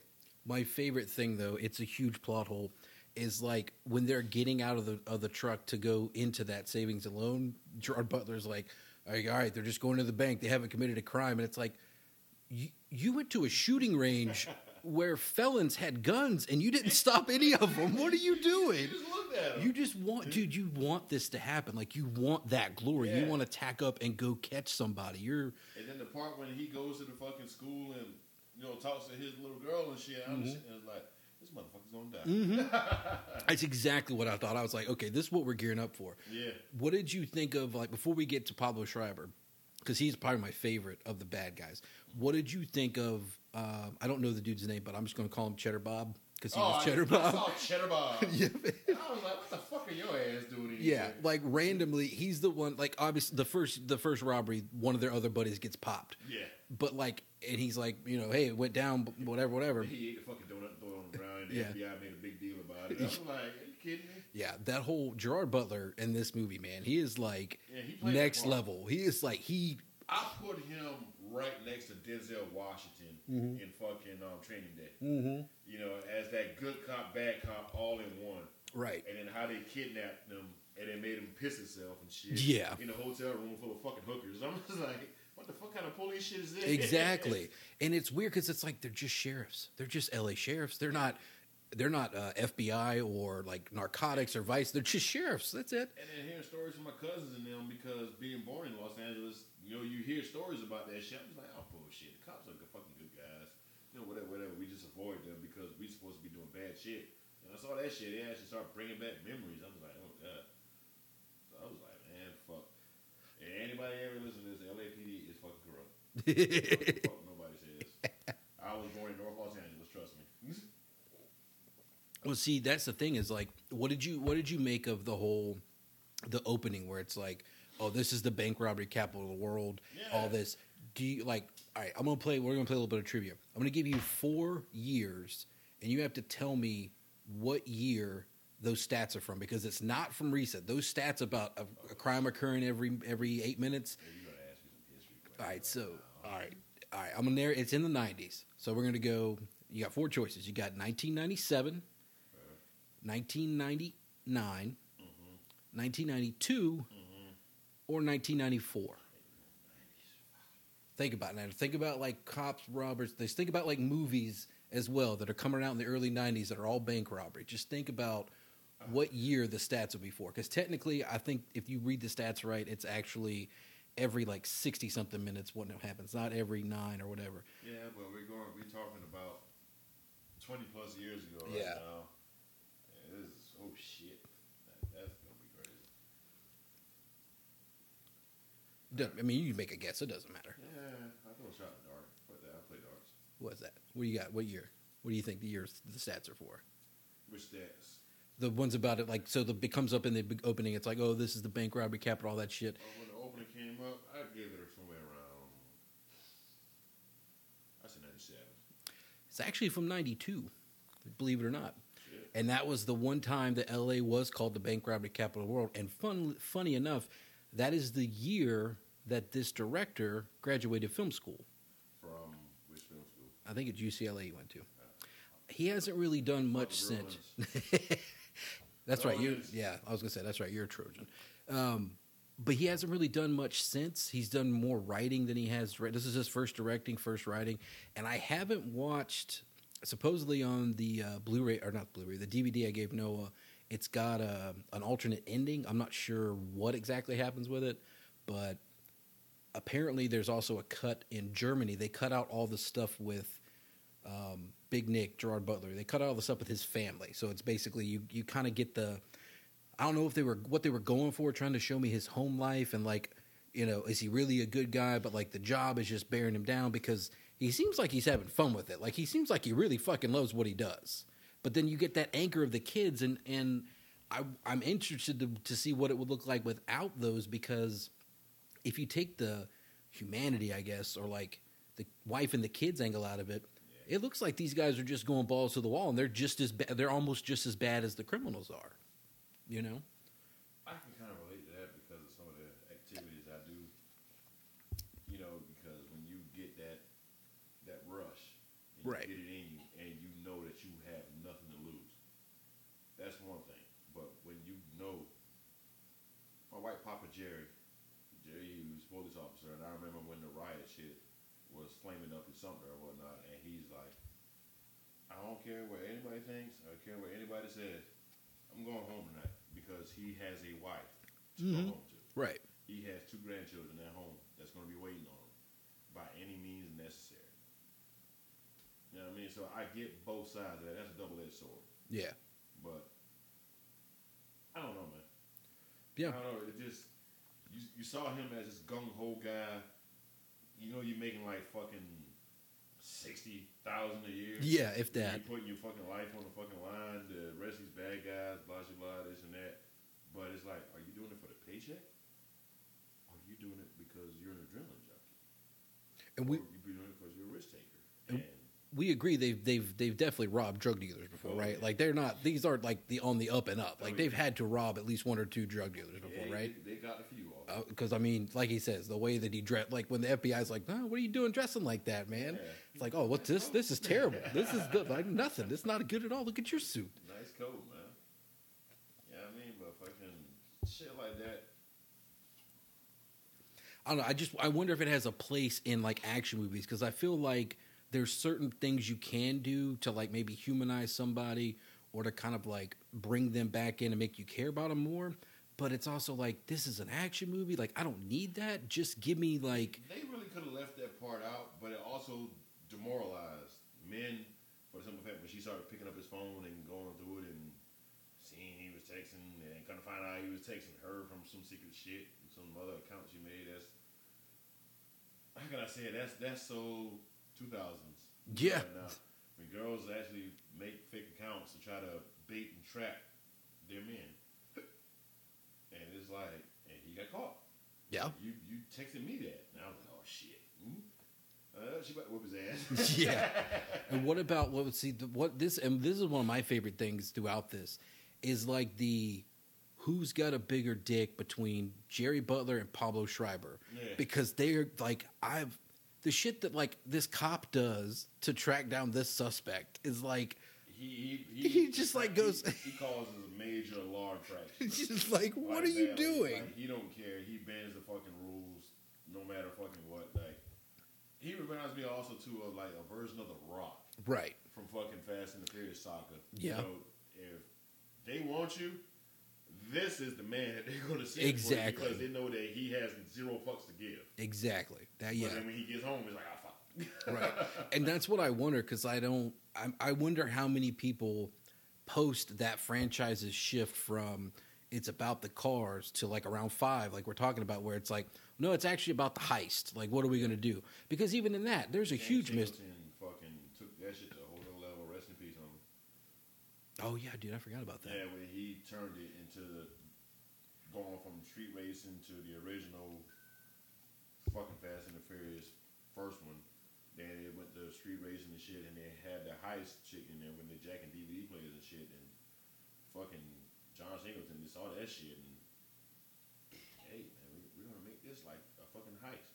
And literally every fucking Fast and the Furious since then has been about heist. Yeah. They're just making their money on the side. Mm-hmm. And do I knock them? No, because I understand it. I mean, I love that fucking franchise. I feel like if anybody, like, I'll get like 2 other mics and we'll get Reem and Vance in here and just go, because I mean that's like a shared franchise between this friend group. Yeah. But at the same time, when it changes to being about the heist, it's like that's when it comes into my territory. right. Like, how do you make a bad heist movie? Like just the idea of it's fun. Yeah. You know, I mean, yeah, there's probably some bad ones out there, like the whole, what is the one? Yeah, tell you, Josh, sucked ass. Man. Yeah, I can.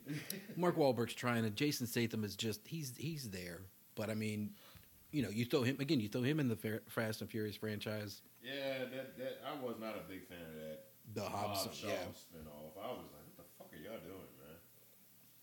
Motherfuckers is desperate. I'm interested to see what the new one does, just because. Oh yeah, and then at the fucking very end when they showed that Han didn't die, it's like, holy shit, how are they going to fucking fit that in? How are they going to explain that? Oh, I've always said, dude, he just there's a sewer right there where the car flips, and he just gets out. That's been my go-to. Y'all over that? We gonna see if Han got his little rice eating ass. Because like I remember when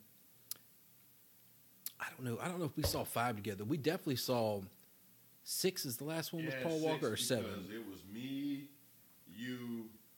Was it your 6 old or lady. 7? No, it was 6 because it was me, you, your old lady, little brother Vance, his old lady, right? Me and my best friend at the time. Because I remember all the females crying at the very end. Oh yeah. Whenever, If you did you? No, what was it 6 or was it 7? It was 7 when that happened. 7 Because because it was right before my best friend's at the time's birthday. And I remember everybody walked out of the theater crying whenever they was playing the Wiz Khalifa song. Oh, dude, I still can't listen to that song. I choked up like a motherfucker. And every time I hear that song, I think about Daniel. Yeah, that's Daniel's song to me. Me too. No, trust me. Like, that's fuck, dude. I told you about what happened later that night, right? What? Like I definitely, when we were back at Vance's, I kept the Crown label, black label I had like in the dark. Mm-hmm. There wasn't a lot of light on. I don't think he had his front porch light on, so I don't remember how much I actually drank. And I just remember like, okay, I think I might be sick. I need to just go to the bathroom. I remember sitting on the toilet thinking like, I'm not gonna throw up. I'm gonna take a fucking shit. I'm gonna go to bed. And for some reason, I thought I should probably watch that end scene again. It's up on YouTube. And I watched that end scene again, and I just started bawling like, it's so sad. He had to die. What's wrong? And it was rough, man. And like, I wonder, you know, because you see Brick Mansions with him? No, I didn't. Okay, so there's 2 movies that came out in the early to mid like 2010s. I think it's D13 and D13 Ultimatum, and essentially Brick Mansions is an American version of that. It's still got the French guy, and he is basically the godfather of parkour, and he made these movies in France to like showcase his parkour skills. And essentially in the American remake, they just sub Paul Walker in as the undercover cop that has to go into the Brick Mansions, which is basically this like, it's a walled off section of a city where like it's like the slums essentially. Yeah. But all of a sudden a nuke goes missing, and they got to send Paul Walker in to team up with this guy and like stop the bad guys. And I think the RZA plays the bad guy in this. Yeah, but it's good if you haven't watched. I think it might be on Netflix, but yeah. So all right, so Pablo Schreiber, our main bad guy. What did you make of him? Have you seen him in anything else besides this? Because I don't know if he's been. I don't know. Pablo Schreiber is Merriman. I only know of him from being in. Before this was being in Orange Is the New Black. He was a security guard, but he was also in 13 Hours, the Benghazi movie that Michael Bay did. And he kind of plays a similar character, except he's not a bad guy. He's not an ex-soldier that's a bad guy. He's a ex-soldier that's now a CIA operative, and they're just kind of, they're in this bunker in Benghazi, like trying to protect the embassy or whatever. But for my money, after watching this, I was like, dude, this guy needs to be in more stuff because he made a really good fucking bad guy. Like and to know, like, get to the end of it and realize, oh, well, he seemed like he was in control, but he got all of his shit from Donnie, from O'Shea Jackson Jr. Like, he got all the info from him, It was that was like one of the nicer parts of the twist. I was like, dude, he's been in control this entire time. And he took the whole fucking part. He's taking ass whippings and risking getting killed and shot in the fucking face and shit to make that shit happen. That was like, man, damn. I love that. I love that. The idea that, like, he, like, brought this plan to him. He was going to take it to him and all that. And then he was going to double cross him and basically switch the garbage trucks and make off with the money like nothing. I was like, damn, dude. That's fucking brilliant. Because they say, like, he was a Marine for a year. You get the hard-ass veteran guys to go do the shit for you. And then you just basically, hey, I brought you this. And then, bloop, I'm going to kind of pull it out from underneath you. And I'm ghost. I'm gone. I'm in the wind. You don't know where I'm at. Yeah. And I thought that was, for my money, that was like that's my favorite part of the movie, the actual twist. But another favorite scene, I don't know how you feel about it. The scene, and I feel like it happens more and more movies ever since Bad Boys 2. The scene where you have the daughter about to go to prom or whatever, and then the date comes. Oh, dude! And this fucking fat guy gets up. The huge Samoans, dude. Yes. Starts talking his rock language. I'm like, what the fuck? He's like, hey man, what we're just trying to tell you is, we're all like daddies here, or whatever. Like, we're just a little concerned. No bullshit, but I watched that fucking that scene of the fucking shit. I was sitting there like, damn, Reggie. I'm gonna take out Megan, which I did love that Reggie and Megan were getting married in the third. That shit was like, okay, like, holy shit. He went off and became a Marine, and he's Jordan. Okay, good job, Reggie. I can. Honest woman, I'm all like, hey, that's the fucking big picture, man. You just take a woman and make an honest woman out of them and shit, man. I mean, it sucks you had to join the military to do it. Well, think about this. I didn't know this. I didn't pay attention to this the first time I watched Den of Thieves. But how about the whole thing with, like, Gerard Butler showing up being like, oh yeah, we don't come here for the food, we come here for the ass. Yeah, and then like over. Yeah, and then like the next thing you know, it's like Merriman's girlfriend is like whispered to him, and it's him coming home and Gerard Butler just walking out of the shower, and she goes off to the bedroom and they just kind of look at each other, and he just looks at the gun and looks at him and shit. He's like, oh shit, who got to reach for it first? And the guy just walks to the bedroom, closes the door. That's it. And I remember that, but what I didn't remember was her being like, I did everything you told me to do, and I was like, oh shit, man, this guy is one step ahead again, because I'm thinking the entire time he's the mastermind. Like, he knows he says it when, like, what's his face goes and takes pictures. You got to know your enemy, boys. Like, you got to make sure you know who you're fighting. So like, oh, okay, yeah, he's definitely like one step ahead of the game. But then you find out, of course, no, he got all his information from Donnie, and I don't know. I fucking love O'Shea Jackson Jr. I hope he's in. He gets him to be in a lot more stuff. I know he was in. I seen him in I think last movie was Godzilla King of the Monsters. Right, that, and then obviously Straight Outta Compton. I'm trying to think of what else I don't know if he's got anything slated to come up. No, not to my knowledge. Yeah. So, all right. Overall, you got Den of Thieves at a 9. I got it at 9. I definitely have it as. I put that up there with the sleeper movie I've seen called. What was it called? Cry Wolf. Oh yeah. That movie was. People forget about that one. Yeah, because it was like it's so low budget or whatever, and it's like all these rich preppy ass kids playing that little bullshit ass game and shit. Whatever. Then all of a sudden they think the killer's real and shit, and all this time it was that fucking ginger. It was the mastermind, and it was like, holy shit. Ever since that movie, I watched that movie, I've never trust women at all. Because when she looked at him and said, even if that was all true, and then she had this crying look, and see the makeup all fall off her face and shit, and then she just got dead ass serious, like, who will believe you? I said, holy shit. I said, oh, hell no, you white girls alone.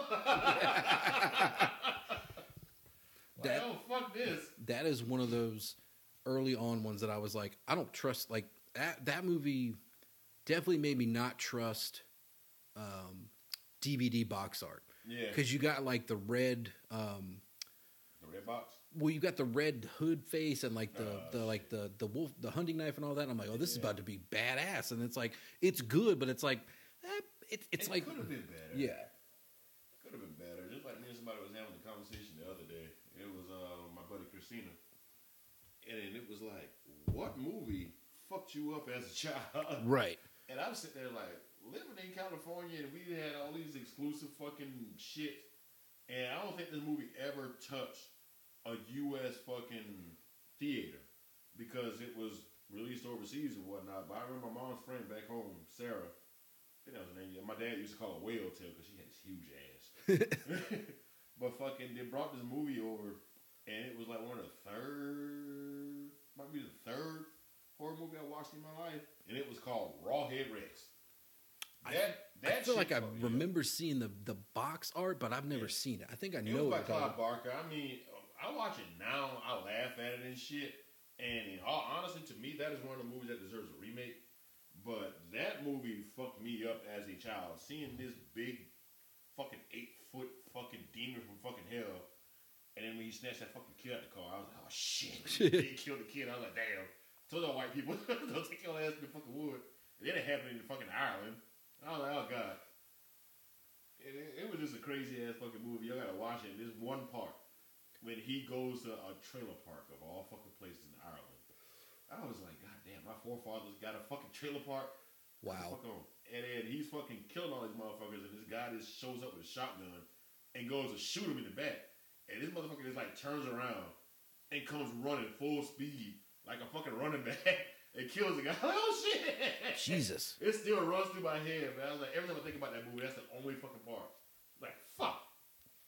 But I heard Clive Barker was actually in the talks of doing a remake, but I heard they went to development hell as a lot. God, dude, that could be like. Have you seen now they're talking about rebooting the entire Resident Evil franchise again, without Mila Jovovich, without W.S. Anderson? Okay, Mila Jovovich, or whatever the fuck her name is. Okay, you're hot. Sex sells. So you're a sexy woman and you sold the fucking movie, but let's get to the real shit. And I think that's what this is supposed to do. It's supposed to be like to the game. Yeah, like the story. Seen the new one coming out? You seen the trailer for the new one? Oh, dude, Village, I'm all over it, man. I'm waiting for that shit. Is that vampire? I think it's supposed to be werewolves. I have no idea, but I'm ready for it because I got we had 2 years ago. 3 came out last year. But I heard it was also remaking 4. That's what I'm on the RE engine now. That's on the platform. I would love that shit, man. Oh, that is my. I'm talking. That was the fucking one that set the standard. Mm-hmm. It was like holy shit balls. I got to play that shit. I also need to check out the new Nazi Zombies too, because what I've been seeing on the gameplay, I'm just like, holy shit, that shit is fucking wicked. Yeah, I started playing through. I ain't even bought the fucking game yet, so I started playing through Cold War, and I remember some of the stuff from like the Black Ops games, but it's like not. I mean, it's vaguely there because like my favorite story was like Modern Warfare because that's what we always played. Yeah. So like I dug into that, and it was like I think there's a nod to like. The bad guy in the first Call of Duty Modern Warfare, the Russian dude, the bald guy, he shows up in this one as like a younger version of himself, and he's like all in the Kremlin, and like he's searching for the undercover mole in the USSR or whatever. But I haven't played the zombies on it yet. I've only gone through the story just because I don't know if I can even get back on like online first person shooters because I'm getting old, man. I'm getting terrible at that. It's just not what it used to be. Yeah. I'm getting like insta killed by like 8-year-olds. I'm just like, what am I doing with my life? Fuck you and your mom. In your fucking mom's basement. Exactly. Shit all fucking day. Man, it's fucking crazy, man. Other than that, man, I got nothing left. You got anything else you want to say before we sign off of this thing? Oh, man, it's just been a pleasure, man. Yeah.